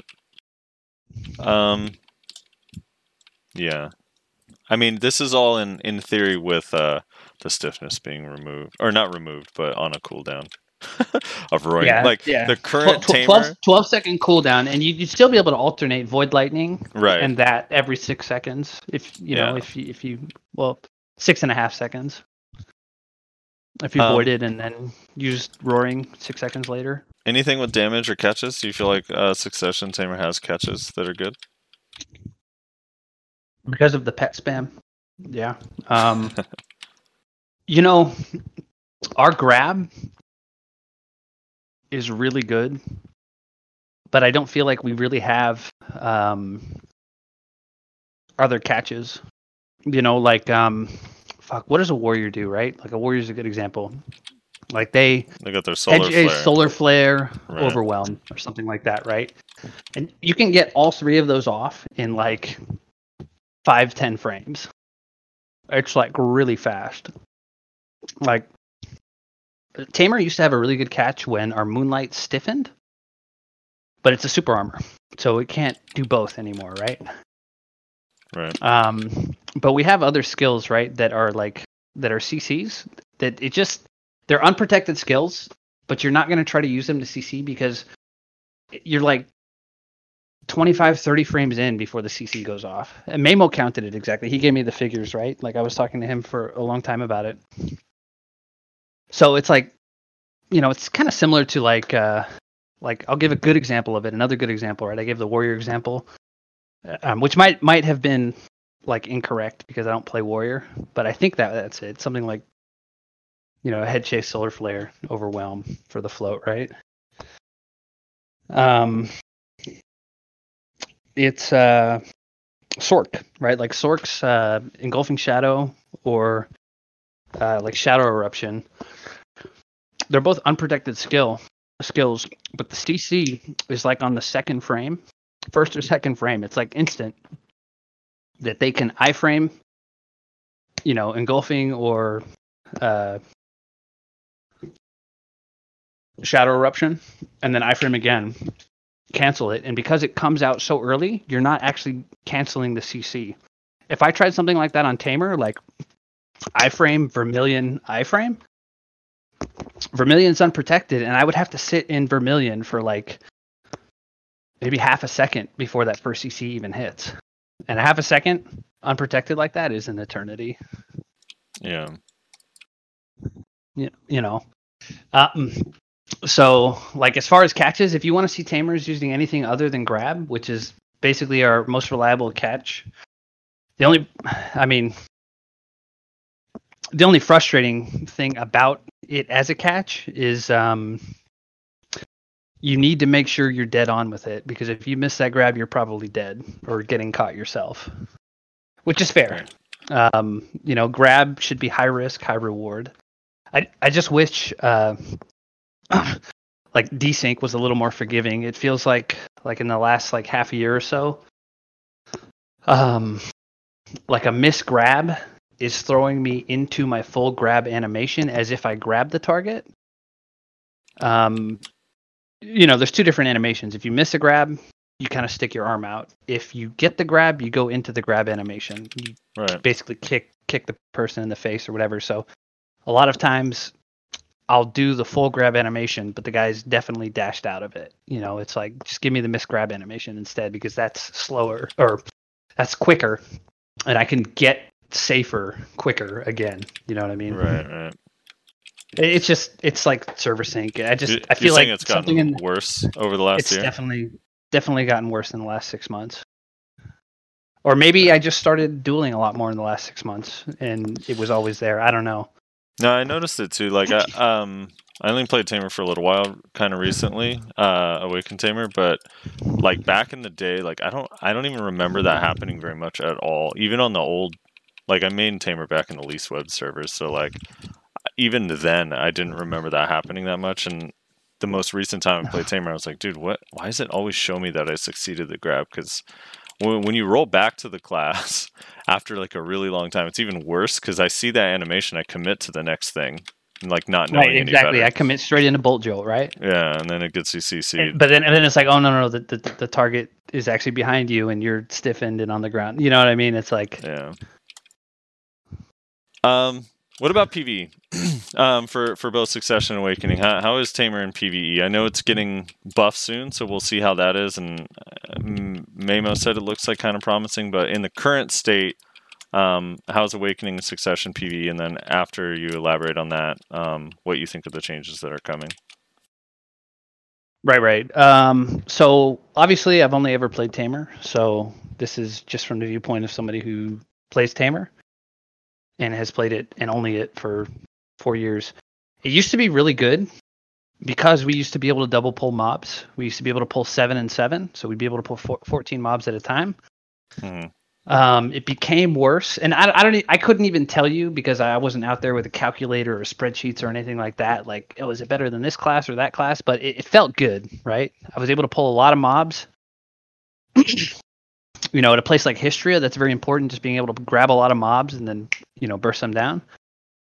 Then that got changed to basically normalize it for basically every class, so that every class can pull. I want to say like more than 7. 9? Now 10. More than 10. Is it 10 on every class though? Because I know like almost every class. Right. Yeah. That's what it is on Tamer. 7 for the character, 3 for the pet. Witch Wiz, it's like 7 for the Witch Wiz and like 3 for the fucking Red Orb, or maybe it's 2 for Red Orb and 1 for the pet if you have a pet. I don't remember exactly, but after that, I don't know. I feel like it just kind of got worse. I can't tell you exactly why. I mean, okay, so that's 4 less mobs that we can kill. I feel like we were kind of on par at that point. But then when everybody else was kind of able to pull the same amount of mobs, like the amount of damage that we were doing in PvE just wasn't cutting it. And it's not... I guess you could say, okay, damage modifiers, but I don't think that's all the story. I think the other part of the story is the size of our AoE. It's like really small. Bolt Jolt is like 1 to 2 feet around the character, Yeah. all of our weekend stuff is now. All of that's changing. Bolt Jolt is getting they're probably tripling the size of the radius of Bolt Jolt. Mm-hmm. And the skill that they're changing the most is I'm actually glad that they picked this skill to change, is Beast Rampage, because it's something that no tamers use. It's 488% times 7. Right. So they're upping that. They're basically increasing the damage on that skill by about 70 to 80% altogether. They're also, is that the one of the awakening skills is also becoming 360 AoE? No, it's that one. It's that one. Okay, yeah, that's interesting. Yeah, because I actually always liked that skill. It's sad it doesn't do damage. 'Cause it's kind of a cooler animation. It's like an all-around spinner with shit damage and no AoE. Exactly. Regarding that one skill, that skill, it takes 2 seconds for the entire skill to come out. Like 1, 2, and it's like bop, bop, bop, bop, bop, bop, right? The first hit bounds, and the last hit floats, and that is annoying as fuck. Yeah. If they could do anything with that skill, it would be I would like it if they just made it a super armor skill that had no CC on it, because that's kind of one of the things we lack in, more group-oriented fights is when we grab a target, we don't really have much safe damage that we can put out. And I'm not trying to break the rules. I don't want to keep CC and super armor on it. I just want the CC gone and super armor. But if they didn't want to do that, at least just take the bound away and just give us the float at the end. You know what I mean? Agreed. If we use it on a single, if I stiffen a target and then I go right into that skill, I've now just burned both of my CC charges in 2 seconds time. So you think with the Awakening PvE changes coming, it'll be more comparable to what other classes are getting at high-end spots? I was looking, we definitely have the longest list of changes on that Global Lab patch. Mm-hmm. So I'm hopeful, but it's actually, I don't know. I don't play other classes, so, I only have my viewpoint. Right. But I've heard other tamers say that they think that Tamer is pretty much the worst high-end PvE class in the game. Right. When I say high-end, I guess I mean anything Histria up, right? Like Histria stars, underwater. So what are you getting at underwater? Have you kept trying? What's I get a good hour? If I'm going to try hard with just a regular loot scroll, I'm getting 3738. Disclaimer: I do not have 2 corrupted crystals in the offhand because doesn't work very well for an evasion build in PvP. Right. If you already have enough damage. Yeah. So I think if I had double corrupteds, right now I just run a regular 10% crit gem, but if I had double corrupteds, that will put me at 22% crit, extra crit damage, and I think think he'd probably look at maybe 100 to 200 more trash. Right. You know, and I don't know. I fought a Sork the other day. You know, we started messing around underwater, and then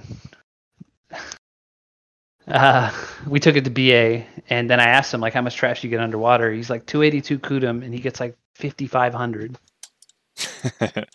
with a loot, with a regular loot. Yeah. And it's just, and I've heard Heaton say the same thing. Like he thinks Sork is the best underwater grinder, but I've also heard Divio say that he thinks that Succession Striker is the best underwater grinder. What's the trash per hour? 5,500. Wow. At what AP? 282 Kudum. Damn. Yeah. Yeah, it's pretty good. There's some people that are talented. It pulls in around. I'm pulling 3738, and I'm 297 Kudum. Yeah, Jesus. That's pretty bad. But I don't know. There's like some people that are dead. I'm so bad at grinding. Every time I watch a video on a class I play that's grinding and I see the trash per hour and I literally can never achieve it, even though I have more AP than the person in the video, it like it tilts me. Like, dude, what is now? I always do subpar in comparison. I pull 44 to 4,500 in Sakurai, but I've only done it a little limited amount of time. Because there's a couple videos of Tamer's Awakening getting over 4K, like 4.3 and 4.4. The one that I saw, like the Russian, there's like a Russian who posts. Right? That Russian guy, yeah, I've seen that one. He's 4.6, right? He was getting just under 4, and he was running a perfume, and or just maybe just at 4, like definitely not 4.1. And this was Awakening. This was his first video. Mm-hmm. And then he did another video in succession getting 4.3. Interesting. And then Rizey from EU, he gets, I think, around 4.4. He's actually, believe it or not, a little more geared than I am. He's basically full pen, like accessories and everything, although he's running narcs over distos. Damn. Right. But he's still more AP than me overall. He probably has double corrupteds in the offhand, which I need to look at doing for just, if I'm in a PvE. I mean, right now I'm farming the pot, so I'll probably be on this for over a month or so. But he said he gets like 4.4 to 4.7, I think, something like that. I need to ask him again. I don't remember. He was in my stream the other day, and I asked him. But that's Succession, which we know that Succession is a little bit better, but not a whole lot better. Right. And not enough to justify it because of the mechanics are not as good for defending your spot. Yeah, well, I'm pretty sure he could defend his spot. I think Succession is fine. You know, 1v1. You know, I mean, it's. Yeah. I've had like little to no experience versus him. I can't find any. Can't find Tamers, but then even worse, Succession Tamers. Yeah, true. I mean, here's the thing, right? Like the lack of an on-demand block, and I don't know. I'm in love with pole vault. Like yeah, it's situational with pre-awakening skills, no actual block. Well, I mean, the thing is, like, our awakening really felt like it made the class complete.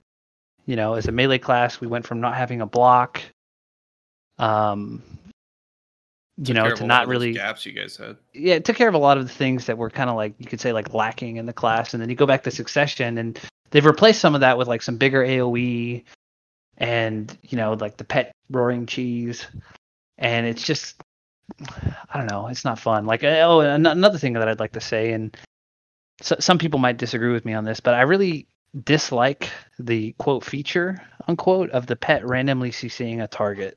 Yeah. Uh-huh. Dude, it's like it just does like a knockdown behind their guard or something like that. I've always said here's this too. the thing, right? Wait, let me give a guess on this, because I've always said this back when I played Tamer and fighting against Tamer. I hated the pet CC because if I'm dueling a friend, that I get no satisfaction in me being on the ground and my pet is randomly attacking my friend and CCs him and I get up and kill him. Like I don't know, it's like it doesn't feel like the same as if I just didn't get caught and I CC. You know what I mean? I don't know. At least that's how I always felt about it. It's like so RNG too. Right. Yeah, it's like it's just the computer deciding. I'm sure the computer has cycles through skills on the pet for him to use, and you just happen to get the right one at the right time. Now that said, though, like it is on the player to a degree to know that the pet can do that. Right.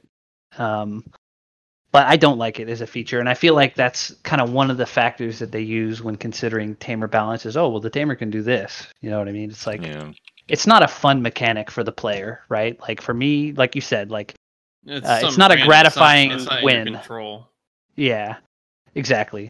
Now, like there are some cases, right, like where I precast void, and there's always a delay from when the pet comes out and actually does the void animation. I'll precast void, then get CC'd. They'll start comboing me, and then the pet void catches them. I'm fine with that because I did that. You know what I mean? I precasted void. He didn't notice the animation, and he got caught. That's different, though. That's a zoning technique. Well, there's a couple things. There's two different types of people from each side. There's the complainer that's like every time they get CC'd by a tamer, no matter what catches them, they're like, oh, your pet got me. And it's like, no, like I set the trap, or I used howling and I got you legitimately. That was on you. And then there's also the tamers that are like, no, my pet didn't CC you. I CC'd you when like clearly they were on the ground or something. You know, it's like, it goes back and forth, but yeah, that's why it just causes nothing but grief for everybody. Yeah. The pet CC thing. I just always found it pretty cancerous, like mid combo against the tamer. The pet just does one of those cycle skills and CCs you. It's just like, really? Maybe they should reduce it to only one ability can CC, and when it happens, put a little red circle like before. It's like a boss attack. So they know it's coming. I don't know that you make that complicated. Like every tamer that I've talked to has just said get rid of it. Yeah. You know what I mean? I think you just get rid of it. And amongst other changes that fix it, yeah. Yeah, you just got a Marnie research box. What the fuck is this? Where are you? Blood Wolves. Yeah, hopefully you won't have to use the whole thing before you get the piece, but you're going to open it, and you get 50,000 Blood Wolf kills, and you basically get an accessory box. Huh. Interesting. Weird the things you get when you grind, huh, Nashi? I don't get these things because I don't grind. Hey, just think, Nash. As soon as you get that infinite pot, you'll never have any need to grind or make money in the game ever again because you won't even need to buy potions. Exactly. That's the whole reason for my silver grind. Those RBF pots. Yo, they're expensive at 1 silver a piece. No, dude, I run through all my silver that I farmed the entire week. Matter of hours. But no, I think you get rid of that, and I think you just get rid of it. It's something that I don't control. It's like, you know, the computer just deciding, oh, I guess I'm going to save the player this time and screw this other player over. Right. I like the idea of, or maybe even replacing it with more user-controlled stuff. Like I liked the change they did to howling. I think that was a really cool change. Yeah, I think it's a good change too, for sure. I don't like once you use howling though. There's no cancel for it other than pet absorb. Yeah. Like we have a command, like it's called come. Yeah. Where your character basically waves their hand like come here, and then you'll see a little text bubble come out and says here. And in every other case, it will TP the pet back to you and kind of put you back in control. But if you use howling, the pet's he's going to do the entire howling animation unless you absorb. That's the only thing that'll stop him. Right. All right, so I just have 2 more questions. If Nayashi or Rez have stuff, they feel free to add in. But my first one is, do you still like Tamer? Do you ever think about re-rolling, or are you with that class for life? I'm probably with it for life right now. At this point, anyways, unless I don't know, we'll see. I did make a ninja. Like I was like Ninja Succession came out, and it was just like. Len rerolled to Ninja. Ninjas are just fucking killing everybody. And I had a 61 Ninja that I was like, yeah, but fuck it, dude. This is gonna be it. I'll learn from Cooler and then like like I was grinding Star's End because I needed to make money, and Ninja was actually far better than my Tamer was at it, even with Tet weapons, because I kept the weapons on my Tamer. Right. And the short sword is the same, right? So, Right. and that's all that really counts for succession, right? So, I was, I was pretty bad. I'm still bad on Ninja. And every time somebody would duel me for spot, I'd swap characters. Like a scumbag. So, I don't know. I couldn't get away from Tamer, and I don't know. I'm kind of. I feel like re-rolling is too inconvenient, and it puts me too far outside my comfort zone. Having to learn a new class, at my age, you're a slow learner. Shit's gonna take me like 3 months to get good at. It's like I was just like, nah, I'm just gonna go back on Tamer. And then I did the same thing with Guardian, basically, in a nutshell. Just more convenient now to continue playing the class. And I really, it's like I kind of made it sound like I kind of, I guess I have to play the class. I do enjoy the class. It's a fun class to play. Like, I was arguing with some of the Snake boys, and they're like, some of them are like, why are you still playing that class? And Prudo kind of stuck up for me a little bit. He was like, hey, because Prudo played Tamer for a long time, like a good year and a half or something like that. And he was just like, Tamer is a really fun class. And that is true. It is a fun class to play. For sure. So, I can remember and with Maewa, it wasn't meta for a long time. Still but it was technically fun. isn't. Yeah. But it's fun. Yep. Exactly. Especially Succession. Oh my gosh. So I much more think, rewarding. I think that, I don't know, I play this game to have fun. I don't play this game to satisfy, a guild requirement and stuff like that. And I'm pretty fortunate to be in Snake on this class, although I am, on defense. I'm actually in charge of the Snake defense team. And I get yelled at sometimes. I don't know if if you guys are watching the Barcode Siege where fucking Truth went off on me because I don't know, somebody forgot to pull an elephant out of the elephant nursery or to start an elephant nursery or something like that, and I was off trying to kill a cannon spotter or something. But the only reason, like, people have asked me, like, how are you in Snake? You play Tamer. And I just say, actually, they've asked me on stream quite a bit, and I just tell them the truth. Like, I joined Snake before it was a Siege guild, and where they're not kicking people because they didn't decide to re-roll to this class or that class. Right. And just naturally over time, the people they've recruited primarily Witch and Wizard, and not Build out the recruited roster to be what it is today. To be what it is today, exactly. And I'm just a relic from a time long gone. My last question is who PvP wise your favorite Tamer? Who's the best Tamer in your opinion? And why is it Mamo? It's probably Mamo. Mamo's good, dude. He's like super solid. I really like him. I really liked Len back in the day, although he doesn't play anymore. Oh, he quit? Oh, that's sad. Yeah, he quit. What about Balance when it was during his era? Yeah, Balance was super entertaining to watch, especially his whole like beat me in a best of 5 and I give you mod in my chat or something. That was actually fun to watch because you get all those people trying to do that. Wasn't Balance like a kid also? He's not a kid anymore. He's in college now. But yeah, like back then, and we were talking like 3 years ago now. So yeah, he was like a junior and then maybe a senior in 2018. Yeah. And then he quit. There was always the joke that when there was some rumor about them making an adult only type channel and then a channel for like kids. So we not actually a channel but like a different server. We're like, oh, Balance is gonna be good.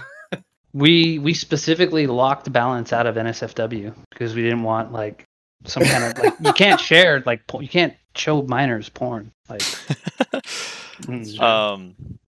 Yeah, for me, Mamo's probably the best, but I actually really liked watching Len just because he was hyper aggressive, even in matchups where like normally Tamers aren't. which I thought was fun to watch. That's like I vicariously was aggressive through Len because I don't know if you've ever seen me fight, but I'm super passive. Like I'm probably the most passive tamer I know, and it's good against classes that don't have grabs because you frustrate the shit out of them. And I think that's why I do like I consider that I do quite well in Sork. In fact, Mamo even said at one point like, yeah, I like watching Shade fight Sorks because that's one of my weaker matchups, or one of the matchups that I don't do so well at, and that I'm very good at. I also have the DP to do this. You have to have DP to be able to live like to super armor Sork damage. Yeah. But like I play very passively. I drain. Like if I'm fighting a Sork, I try to keep them moving, keep them iframing so that they're becoming stamina depleted, and I can usually time it or tell by how they move that they're running out of stamina. Like they'll back up and they'll go for the Dream of Doom, and they'll wait for that whole animation and recover stam as they, stuff like that. But yeah, no, it's Mamo. Other good tamers, like really good tamers, Kiv Beta, Spaghetti. I'm gonna miss somebody, dude, and they're gonna DM me. Do you remember a tamer? This is when I first started playing. Way back in the day, a tamer named Go Ninja Dust. Yes, I remember Ninja Dust. He used to do a lot of the Black Spirit League. Back in the day. So he was like, this is like back in the day when I was still like new to the game, but I remember we would go to everyone would go to BA, and he would be in there. Like, he was in a guild called Paper Pirates at the time, but we would be in there, and he would just be running through a King of the Hill for like 2 hours before losing. It was absurd. Like this is old pre-CC days. I don't know. That dude was so good. I don't know what happened to him or if he still plays, but I remember just back then I was like, God, this guy is insane. That's crazy. Yeah, that's really good. I actually missed that. I knew he was a good tamer, but I didn't really see too much of him, other than like the BSL stuff that he would do. And yeah, I really think they need to activate the competitive arena type scene. Even if they can't get it like on a queue and stuff like that, they need to get BSL going again. And I think they should do a geared and trial version of each. Yeah. And for the trial version, they need to fix the main hand. The main hand to have 20% ignore res. I hate trial characters for that reason. It's terrible, man. Yeah. It's the only thing where I'm just like, man, I know some people hate the whole like using full gear because a lot of people complain about pay to win or people are just so far ahead, but it's like the resistance thing is so absurd. Like in 3v3 you can kind of get away with it. 2v2 it starts feeling bad. 1v1 it's just horrible. Like really, really horrible. I don't know. I think that's something that might be so workable about the whole Succession Tamer roaring spam is the pet is putting the CC out in that case. The same case with Void Lightning. And I think it's like 100% ignore res. You're not resisting any of that CC. Or at least I've never seen anybody resist a Void. I think it just hits so often. I think it just actually ticks and procs so much that it's hard to not get CC'd if you go into it. Right. Well, it can't tick too fast because you can triple stiffen somebody in 1 second, right? Right. Like if 3 people stiffen somebody at the same time, and you'll CC cap him like instantly.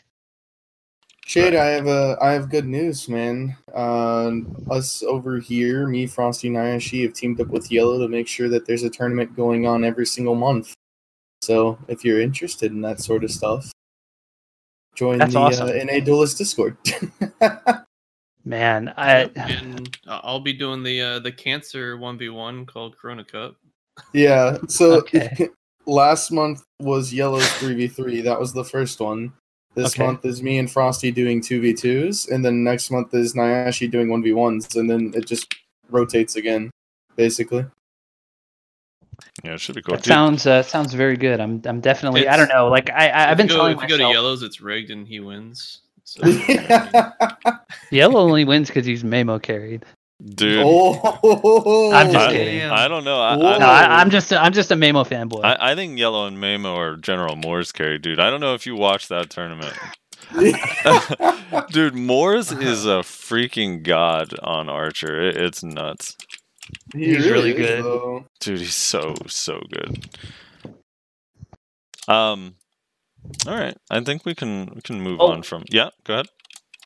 One more person I forgot to mention. He doesn't stream, but Lox is an exceptional tamer. Yeah, Lox is really, really good. He's a BA rat. Yeah.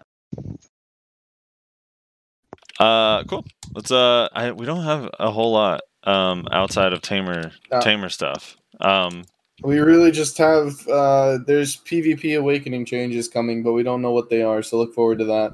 Yeah, Really? they announced on Global Lab that they're going. So they said, yeah, we did the PvE stuff. That was a priority. It just hit KR, and the next thing they're going to do is PvP on Awakening to bring it up. And they specifically mentioned catches, escapability, and damage. Okay. They were vague, but whatever. So PvP, but they hit a changes. lot of topics with that, even though they were vague. So it's kind of exciting and scary at the same time. Exciting and scary. So Silent Chat says, sounds like a Sork buff to me. Yeah, probably.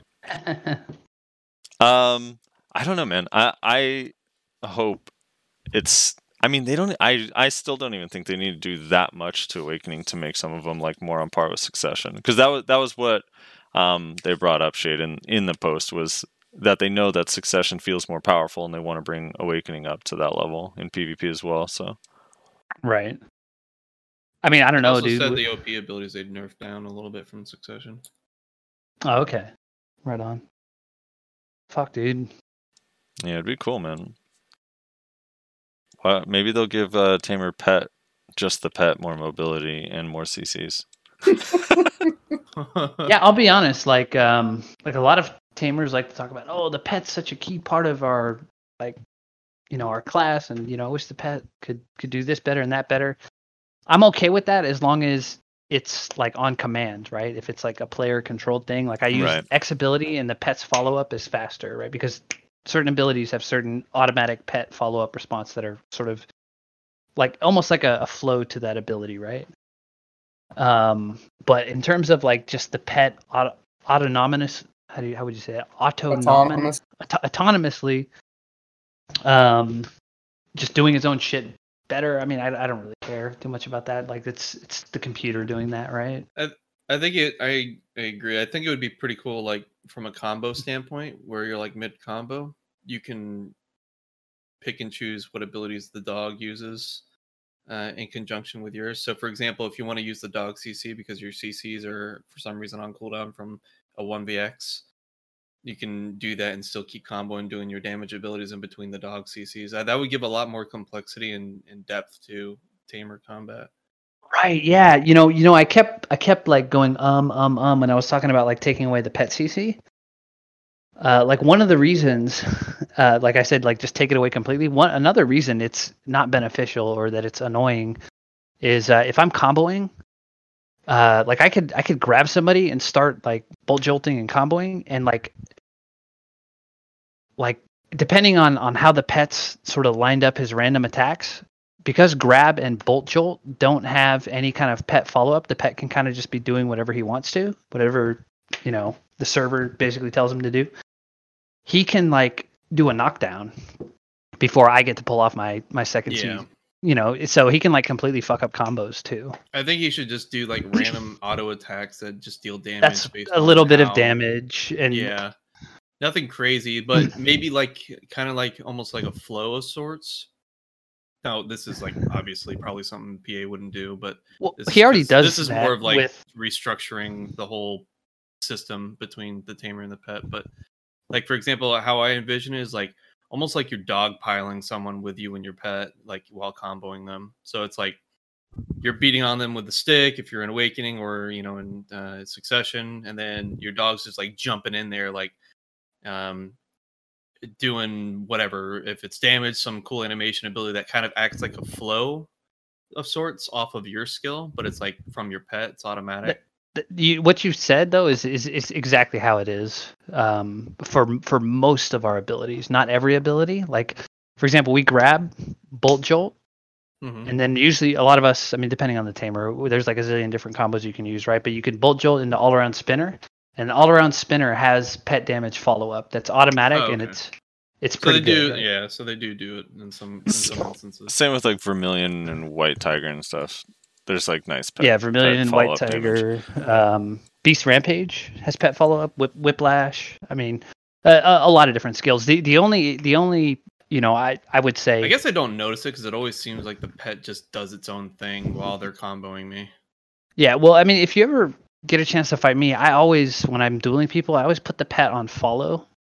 So the pet will not do anything other than stay close to my side or use like follow up damage from like kind of like what we were talking about, right? Like a flow. Like I start beating on them with the stick, and the pet has like an automatic response to that. Yeah. And I do that for a couple of reasons. A, you can actually utilize the pet as a like a target lock, right? Like for example, if I'm fighting a Kuno, their ankle cutter, the pet will be like a magnet for their ankle cutter. Yeah. In archers, same shit. Like if I keep that pet between me and the archer, like the archer is gonna be like, my targeting. Yeah, the auto aim assist is getting fucked. It happens with my sub arrow too, and the pet's standing right in front of the fucking tamer. Yeah. That's why you just Q buff and blow up the tamer and the pet. It's easy. Zerker style. Yeah, that Q buff, that shit knocks my pet down. Yeah. Have you ever played Shade, have you ever played Blade and Soul? I did not. I was actually thinking of going to that game from SWTOR. Before I came to BDO. That was the bridge between BDO and like every other game I played before. I had like a brief stint with Blade and Soul, but they had a pet class in the game called the Summoner that I've seen streams. Yeah, it was a cheesy like bullshit class that everyone hated, and it was like wildly overpowered back when I played the game, but it had really awesome, and I don't know if it would even work in BDO, but it had really awesome pet controls where you'd have the pet doing auto attacks that didn't have CCs. They'd be close to the target or always at the target, and you could manually control with keybinds its attack patterns, while you're also fighting and controlling your character. And it was really intuitive, like surprisingly intuitive. And I was like, so when I came over to BDO, my first impression of the game, because I wanted to play that, I wanted to play Tamer. That was the first class that I was like super into, and I was just like, dude, this pet sucks. What, this is horrible compared to, I mean, before I understood like anything about the game, I was like, this is so bad compared to like Blade and Soul pet. But right. Dude, I actually, whenever video was coming out, I actually wanted to play Tamer. I was like, dude, you get this like fucking pet, this shit looks sick as fuck. And then I literally got to the character creation, and I was like, wait, I have to play a lolly girl? Yeah, I'm gonna just do Zerker, I guess. Yeah, no gender lock classes, and like not really a whole lot of like I mean, there's a lot of physical customization, right? But certain classes, like a Shy is never gonna be like a grown old man. It should be an old man. Or so a Shy's never gonna look older than 10, right? Right. Dude, I don't know. Have you gone in the cash shop and looked at that mustache you can get on a Shy? Makes him look pretty old. True. All right, so here we usually do comments. We go through and read all the comments people posted from last week. They can literally be about anything. You're welcome to stay and join us, but we like to give our guests an out if they want one. But if you're not busy, you're welcome to join us and chime in on stuff people are saying. Hell yeah, dude. Totally I'll up stick to around. you. And then before we get all the way to the end, we'll plug your stuff at the end. But right now, where can people find you? You stream, and do you have a YouTube channel and stuff, or where's the best place for people to find you? I don't have a YouTube channel. I'm a horrible like video editor. I tried downloading some free video editing software like 2 years ago and never figured out how to use it. But I do stream. Twitch.tv/shade, just shade twice, basically. Okay. And that's where you can find me. All right. Rose and Ashley, did you guys have anything else before we move to comments? Nope. All right. No, I think that's. JB. So last week, for context, we had Dead GG on. Talked about Lon returning to the game, how he's life skilling the PV buffs that are coming, Bandwave and stuff. So JB123 says, I came back after Cameron Part 1 first came out. Oasis is a fantastic way for me to try all the new classes without actually going broke. I love it. I'm going to ask you this, actually, Shade. What do you think about the Oasis gear? I brought up the idea of, like, would it be bad for the game if the Oasis gear stayed in the game forever? What are your thoughts on that? No, I think it would be good. I think it would be really good, considering where like the upper end is at. If people want to even like have a chance at getting there, I mean, obviously you can get there the hard way, like all of us did, but the idea is, the people that are progressing at like the end game portion of the game or end game, they're so far. I mean, like I'm 4 years ahead of anybody else who comes into the game. Now, granted, the current catch-up mechanics are way better than anything that I, had back in the day. It's still necessary for people to like be able to, get into the game and play, at least on, the lower upper tier. And I'm not saying that gear is like even close to lower upper tier, but it will let you grind right now in spots where you can make some decent money and start making gear gains and progression to where you can rapidly get to end game. And when I say rapidly, I'm talking Korean MMO terms, rapidly. Yeah. So you're probably looking at about like 6 months of work and progression. If you go really hard, or if you just God RNG carried, you could be like end to end game in 6 months if you start with that gear.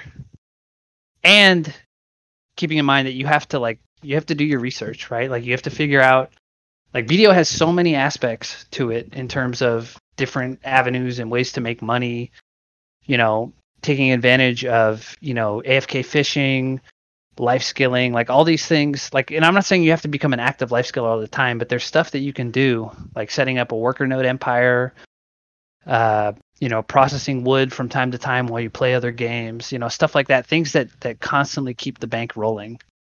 And yeah, players can catch up really, really quickly, and I think the Oasis gear only helps that. And I feel like older players might think that it's unfair because they didn't have that, stuff like that, but it's like the game has progressed so far ahead, giving everybody try boss gear, it shouldn't bother anybody. Yeah. I mean, That's it's how like I the feel. equivalent today. I don't know. Try boss gear is the equivalent today of like 2 years ago. What just having like a boss weapon in general was. I don't know. It's like it's nothing compared to where everyone is at anyway. It's so early on that it's like just such a tedious thing to have to make someone grind for 2 weeks to get a try main hand.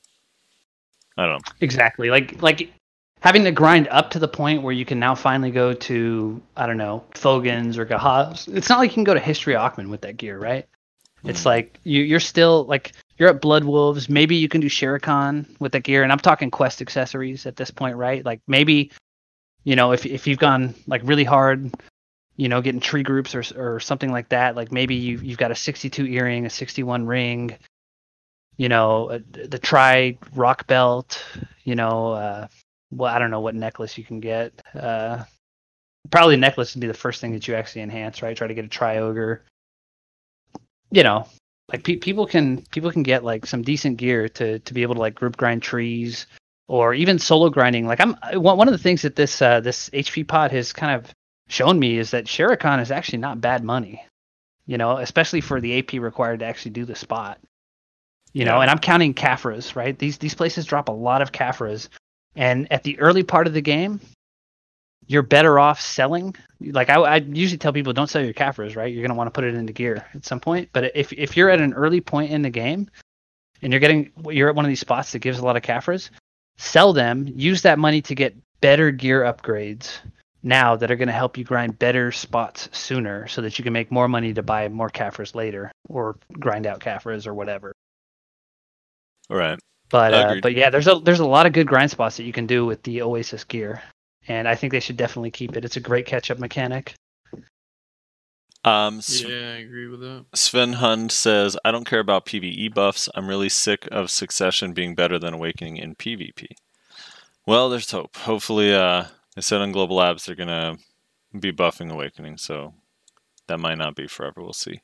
The Awkward Ninja says, I don't think Zerker Awakening PvE buffs make much of a difference, but PvE-wise, Zerker is really close. Succession is just way easier to play since it is literally spin and FD.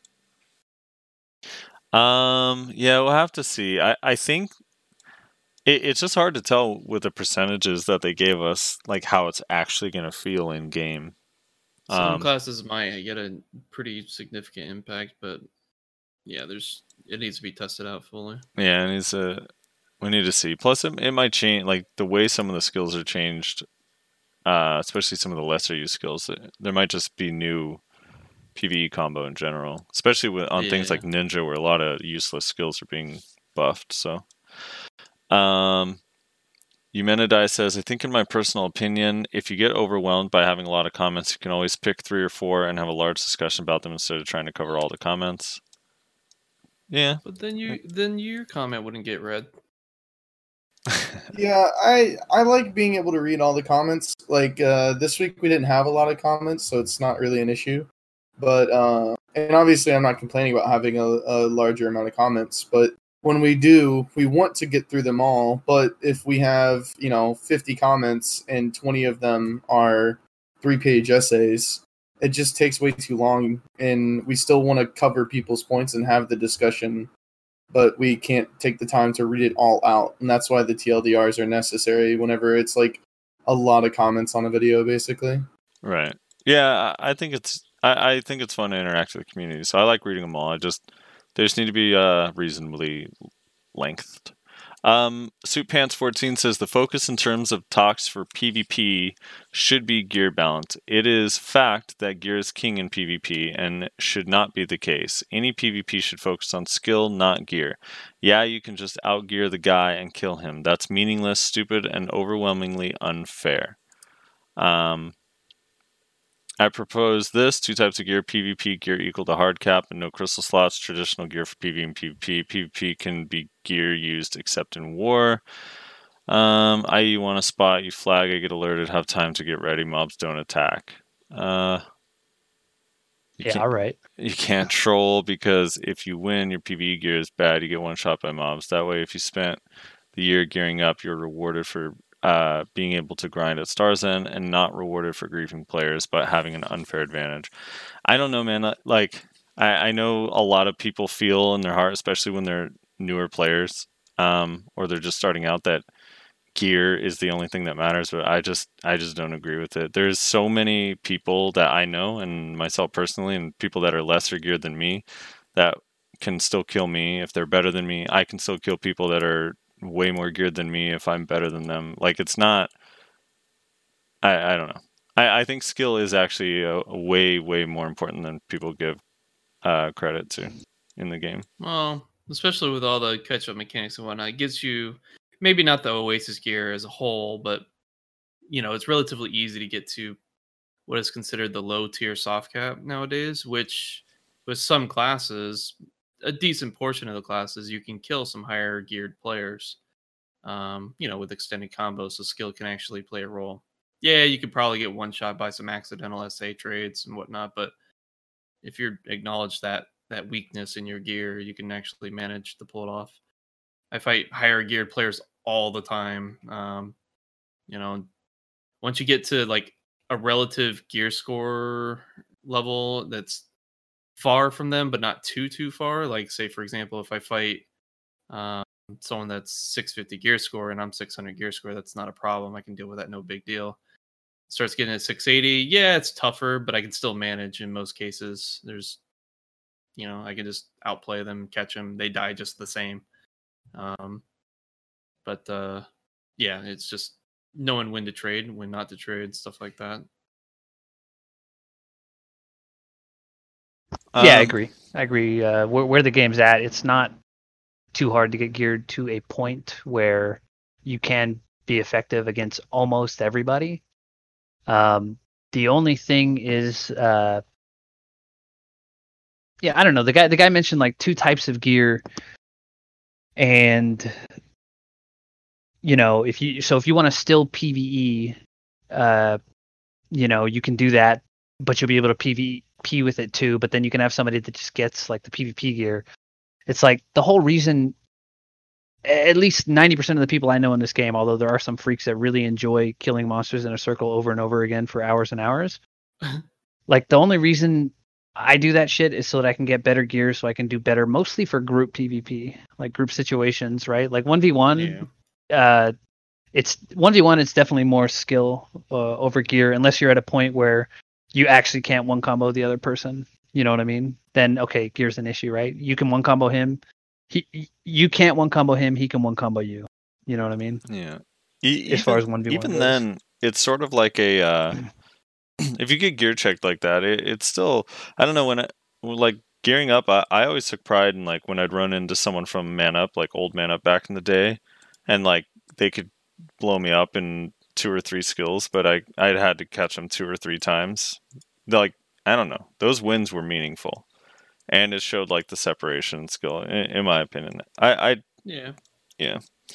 So Max's Punch in chat says, "Did the Meiwa finally get DP?" Do you have any DP now, actually? 316 Nova and 327 Kudum. All So right. yeah, I've That's gotten pretty more good. DP. Do you have any pen Yeah, armors? I'm getting there. Once I'm working towards I'm getting my pen armors. I need tree and then muskins because I'm going evasion route. And once I get the 324 Nova, I feel like that's going to be a pretty big game changer as far as like my trade potential as well as my output. So, and then if I need to get tankier, I can swap to Kudum, which will force people with higher gear score to take off their Kudum and put on their Nova a little bit more often if they want to try to burst through me, which means they're going to be typically squishier. Right. So it kind of evens out the fight. I mean, this is something that Choice has talked about on his stream too. Is like when I was fighting Choice, he threw on his meme gear, his 415 DP gear, because I had a hard time one comboing him with that. He could survive long enough to be able to pop a whale pie, or if he needed to V out, and I would have a really hard time killing him. But he's like saying, as long as I had more DP, he wouldn't be able to one combo me, which means he'd have to throw on a different offhand to be less tanky so that he can actually manage to kill me, which would then change the fight because then I would actually be able to one combo him. That's what I mean by what I mentioned earlier. We're getting within range of someone's gear score. You don't have to match them. Right. You can be within 75 gear score of them and actually kill them. When you start getting to like 100 gear score difference, that's when it kind of gets right. Different. But this is also relative to where in the brackets you are too.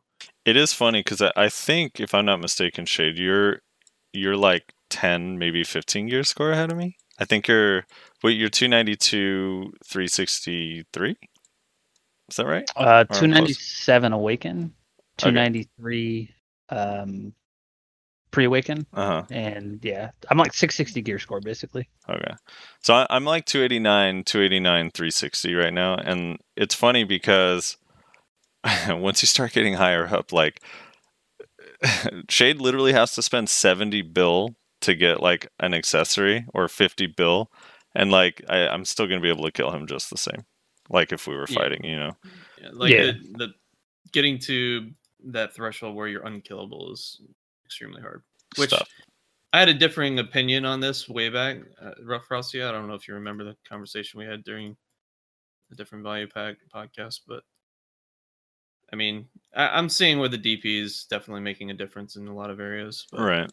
I mean, my thing has always been, instead of making gear not matter for PvP, just make it easier for the beginning parts of the game for newer players to catch up is a better solution, in my opinion. Exactly, and that's what the Oasis gear does. Yeah. It gets them right into like a spot like Gahaz, Blood Wolves, maybe even Shere Khan. Yeah, with relative ease. Yeah, I keep hearing like people say, like when I'll run into someone that's like, it'll be 281, right? let's say, just doesn't even matter the class, but they'll be 281 and they'll be like, I shouldn't be 281 AP, and I go up to someone that's 360 DP like you and not be able to kill you in 2 or 3 skills. Like they need to buff my skill so I can kill you in 2 or 3 skills. I'm like, no. Well, why? It's just too that much doesn't damage then. it doesn't make unfortunately. any sense. Like that logic is so crazy to me. I'm pretty sure like me and Frosty, like, you know, at relatively close like gear levels, are probably still full comboing each other. Like Yeah. at 290, you know, 290, 293, 297 Yeah. ish gear. You know, You definitely need a refloat at that DP. it's not 3 skills. Yeah, it's like you get the first Yeah. CC, you're gonna have to do damage and get the second CC. Yeah, and I think that's how it should be. Like, it also adds risk to a combo, and it adds, like, room for error, and it adds, like, in Node War and Siege, like, if I don't kill you in time, someone else can save you. Like, it's sort of like Yeah. other games have where people kind of stay upright for a long time. You know, it takes, like, a lot to kill somebody in games like Terra or Guild Wars and stuff like that, but in this game it doesn't. So the only thing you really have is, like, it needs to take a full combo at least. Otherwise, everyone just instant pops. At least that's how I see it. So if I spend like a bunch of time getting DP, like I don't want to still die in 2 skills because of a balance change. I don't know. It's weird. JL says Valk didn't get a PvE buff. What do you all think? Do you guys think Valk didn't get a buff because they're already top PvE? He's talking about Valk, Yeah, Valk Awakening. they're definitely the upper half. And when I say upper half, I mean like top 10 Awakened Valk. Top 10 out of 19 classes, right? For underwater. I mean, that's the area I kind of have the most experience with. Yeah. Yeah, they're good. They're good PvE at Stars and Underwater and History, but I mean, we'll see after the changes. I'm hoping that if everyone feels like how Succession feels for the most part, maybe Valk still might need a little bit of buff, because I think Valk Succession is actually still better than Awakening.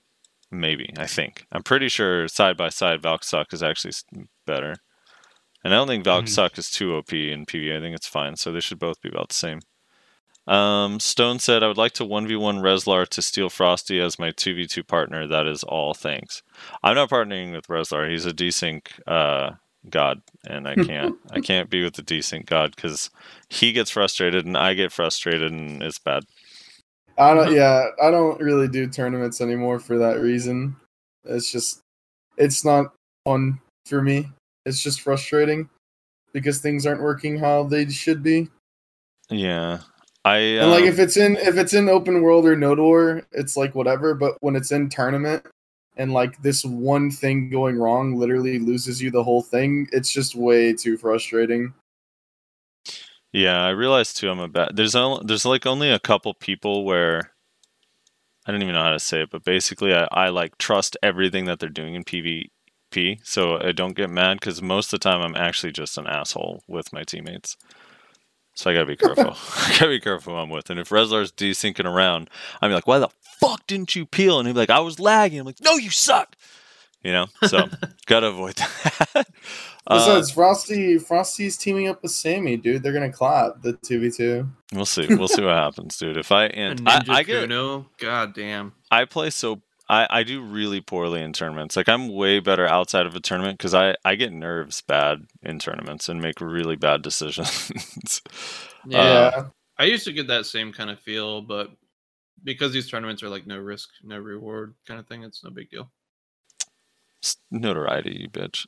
Andy Gillies says, Dead GG is a lawn after my own heart. Life skilling lawn here, maxing that low time investment money with dreams of 269 Kudum and 860 evasion someday. You keep dreaming, Andy. You're a big dreamer. Big dreamer. No, I'm just kidding. I mean, it's possible. That's the crazy thing. Is like if you actually get really high mastery, you make a ton of money. You just gear yourself up that way if that's what you prefer. Murderkind says, Frosty, when you buy coupons and reroll, what other purchases do you make for a new character from Pearl Shop? Like weight, inventory, costume. Most of the characters that I actually play have spent a significant amount of time on. is way. I almost never buy inventory. Like a lot of my inventory is accumulated over time. I just don't think inventory is that necessary anymore. With maids and stuff. But yeah, I have weight on too many classes. I'll just You put it see that my way. inventory, I you don't would buy think costumes otherwise.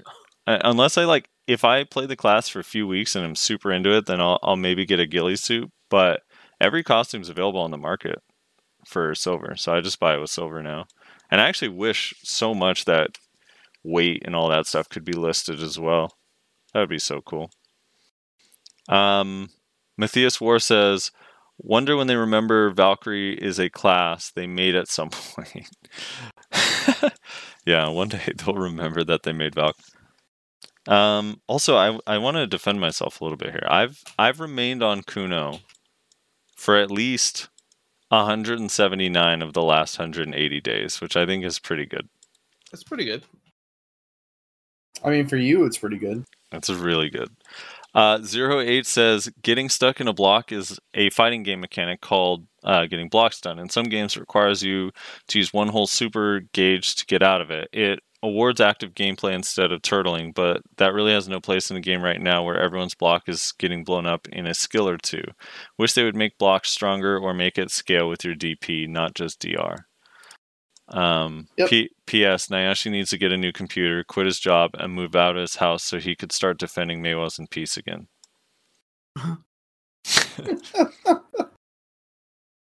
Yeah, I think most classes can side dash, but not every class has a reliable side dash that they can use to get out of it. So if they all did, then I'd be fine with it staying. But with it not being there, I don't love the getting block locked personally.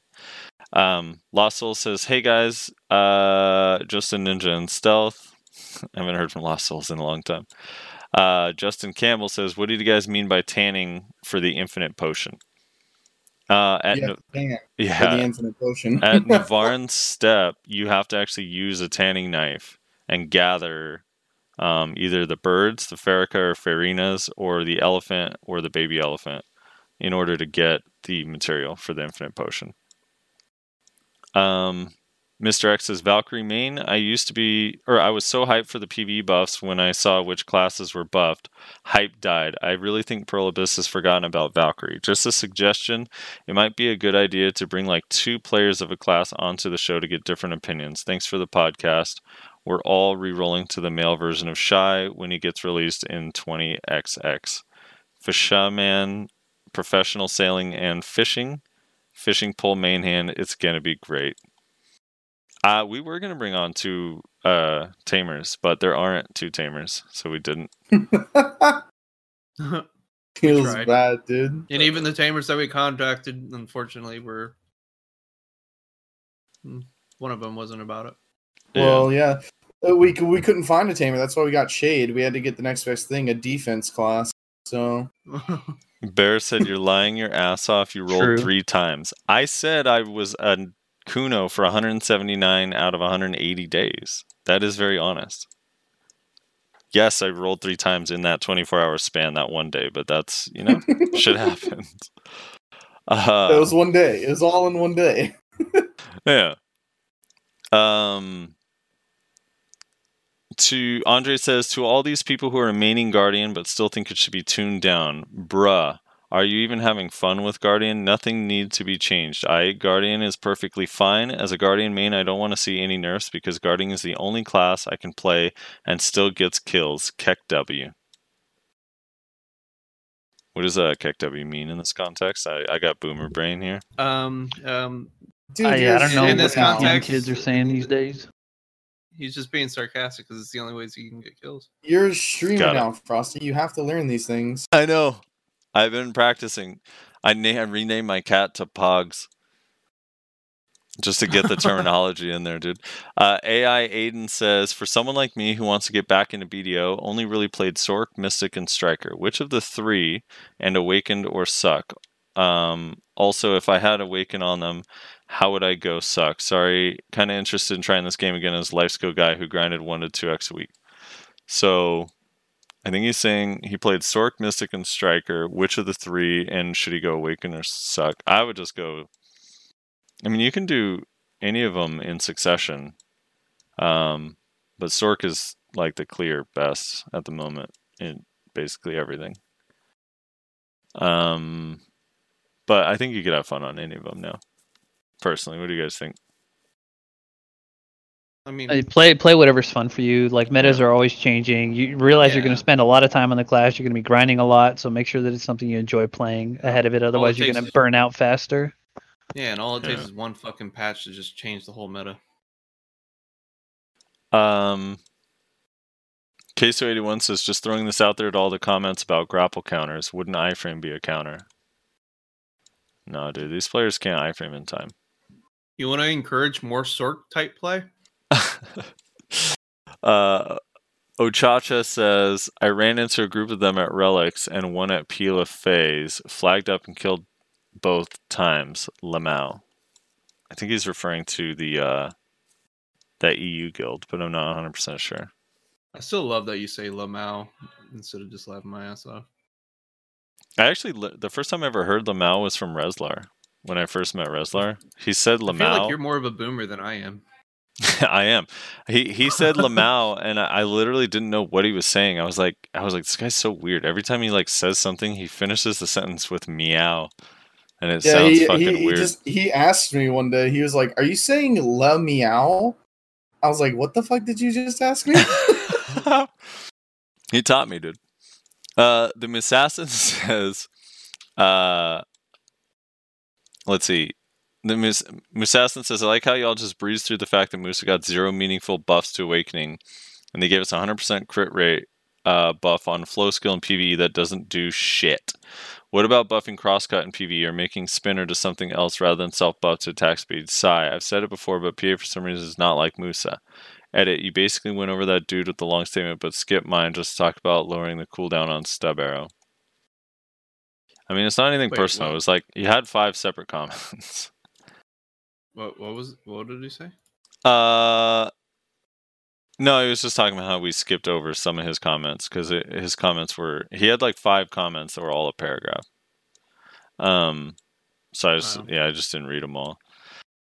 I mean, a lot of Mooses are saying they need PvE buffs, so if you need PvE buffs, then yeah, but I don't know. Choice actually contacted me not too long ago, earlier this week, and discussed with me what some potential Maywa changes were for either Awakening or Succession. He's going through the list of different classes.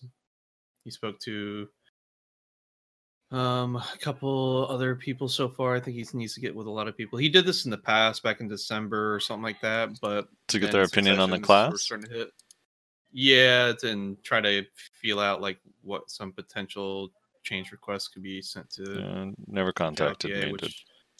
I just got Pen, by the way. You did? Trying to yeah. Pen what? Dandy? Noover. Hey, grats, dude. Grats, dude. It's so random. Grats. What? Fucking don't yawn like you don't care about Pen you've been working on for a year. I really don't. I blew up 2 Tet Ogres and or Tri-Ogres, I guess, going for Tet. I literally was about to just blow up my weapons, like fuck it, and then of course it goes on the first one because the only time I get anything in this game is when I'm ready to quit. Well, congratulations, dude. You could sell it and buy a real weapon now. Riga says, just kidding. Probably what I'm gonna do, in all honesty. Riga says TLDR. So he has kind of a long comment. Starting off with, I'm with Reslar completely on the Q buff part. Like even if Prime Raging Thunder wouldn't be the top choice among Zerka community to receive an SA protection, still the way skills work literally begs for one, in my opinion. Then he has a whole bunch of other stuff, but he says TLDR, Raging Thunder and Succession needs SA. Fearsome Tyrant cooldown is ridiculously long. Q buffing Succession again was not the way to go.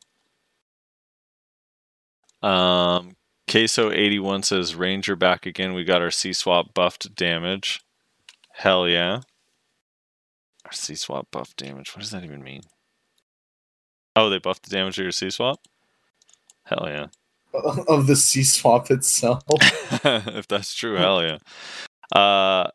Rhinopotamus said, today I learned Nyashi's Twitch isn't www.twitch.tv/SoFrosty. Chris Saul says, has there ever been a Sork on the show, or is that like hearsay? Just We had a noticed Sork. it had the same comment in the vid. Yeah, we had Heaton on the podcast a long time ago, like 7-8 months ago now. Shuri says Zerk Succession is pretty chill in PvE. Pretty easy with the fingers as well. In PvP, it's a different story. We're full melee, pretty much unprotected outside of Prime buff, Q buff, or Awake. Lava Piercer, Raging Thunder, soon Predatory Hunt isn't easy to avoid, catch even with mouse movement. Pretty funny to look at, though, jumping around like a deranged Neanderthal. We don't have the rocket jump anymore to grab snipe from downtown and extra mobility. Only way to actually kill someone is to grab snipe people with Lava Piercer and catch them with a stiff using Storming Beast and /Stomp. Bunny says, so I'm started doing RBF a lot recently, not gonna lie, so far as strong as Wiz Witch, Archer, and Ranger spam is annoying, nothing beats having to play against 20 goddamn shield classes. I thought Guardian damage was broken, but then see Valk bursting me through my block to 0 HP. Warrior dashing grabbed me after running away from him to Narnia. I don't know, I just feel useless against those classes as a DK. Can't break their blocks. If I go behind them, it doesn't matter. Their blocks SA, and they make Jordan go burr. TLDR removes shield classes. Easy, balanced game. Love you guys. Keep up the podcast. Yeah, probably would be. Remove all shield. I like it. Should be no blocks. No Zibba. blocks. No frontal guards either. Yeah, let's remove it all. Zibba says, I hope they buff Moose Awakening next patch. It gets 1k less trash at high-end spots compared to other classes. Ugh. No, it does not. Seriously, seriously says, when is Nayashe going to be in the intro? Is it because he's a Meiwa? Haha. He's never going to be in the intro. True. Unless he pays money. Yeah, if he's gonna pay his part, I gave Rezlar $1,500 to be in that intro. Why do you think Rezlar wants the footage of our 1v1 so bad? He's trying to get all the footage of me getting rolled by Frosty and Rezlar, and then he's gonna put it into the opening intro clip. Yeah, that's gonna be the intro, dude. Yeah, it's like, I'm Rezlar, I'm Frosty, and I'm not. Dude, what the fuck? Desync. Dude, how did that even get behind me? all of my complaints about the desync in the audio. R9S says, hi, returning to game and have brought 6 people to join me and try out the game now that there's free try gear. Love Sakuno. Nice to see y'all still doing the podcast. Thank you. Welcome back to the game. Yeah, the Oasis gear is awesome. And then hopefully that trial gear thing we get in a couple weeks is also good. Or usable, the CP gear thing. Call says loved it, and Corinne says D. So that about does it for the show. Shade, I want to thank you again for coming on, man. It was super fun talking Tamer and hanging out with you and hearing the backstory on Snake and Vision and how you used to be basically a mapper but with a shovel. You want to remind Old school everyone? Mapper. Yeah, you want to remind everyone where to find you and your Twitch and that stuff. Do you have a Discord as well? I do have a Discord, but I don't have like a real Discord name for it, so I don't remember. Anyway, you can just check out my stream, twitch.tv/shadeshade. That's shade twice. And then if you want the Discord, you can just ! Discord in the chat, and that'll give it to you. All right. Yeah, thanks for having me on. It was interesting. It was a lot different than I thought it would be. Yeah, I told you, like, good. everyone joins and they think it's going to be something different. It's literally just... It's just like talking to Discord with friends, to be honest. Everyone always says that. They're like, I really thought this was going to be not what I expected. And I think it's going to be like this. Yeah. Rez, you want to go over some of the new stuff, the Patreon and all that stuff, again, while I use the restroom? Yeah, sure, go ahead, man. So, just to reiterate what we said before, in case you may have missed it or something. First of all, you may get ads on the YouTube videos now. The channel is now monetized. Just trying to make some money off of it, basically. Just use ad blocker. If you're not using ad blocker in 2020, what are you doing? Also, if you want to support us, like financially, show your support in an extra way than just watching the video, leaving a comment, liking, and all that stuff. we have set up like a very basic Patreon. Right now we have 4 tiers, and you get special roles in Discord based on what tier you want to be a part of. And let's see. Extra content as well. We're going to be recording starting next week, not this week because there's no Patreons yet, obviously. No patrons. So we're not going to make content for no one. But starting next week, we're going to be recording, we're calling it an after-hour show, where it's basically just like probably 30 minutes to an hour of just extra content. So if you guys want that extra content, you can go and check that out. You can also get your name in the podcast. I'm going to be adding all of our Patreons that have purchased that tier in the podcast as a way to say thank you. Also, tournaments coming up. We haven't decided on a date for the 2v2 yet. It'll probably be sometime this week where we announce that. So make sure you join the NA Duelist Discord, and you join the Value Pack Podcast Discord. And that way you have all the information that you could possibly need on regarding the tournaments. And remember, this month is 2v2, next month is 1v1 from Nyashi. So keep an eye out on that sort of shit. And I think that's everything. I was thinking we could sneak in a power leveling service. Tier 5 is we power level you to level 60 at trees. $100, dude. We power level you. You have to use 530s though, min rec. Speaking of Patreon, dude, ever since I set that shit up, like 2 days ago, 3 days ago, whatever it was, they have sent me like 20 emails.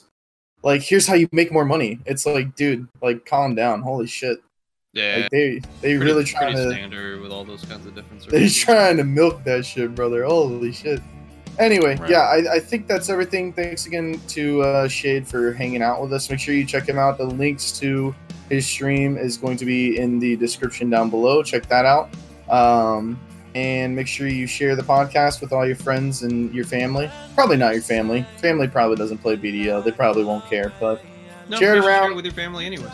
Like it. Leave a comment telling us what you think, even if it's long as fuck.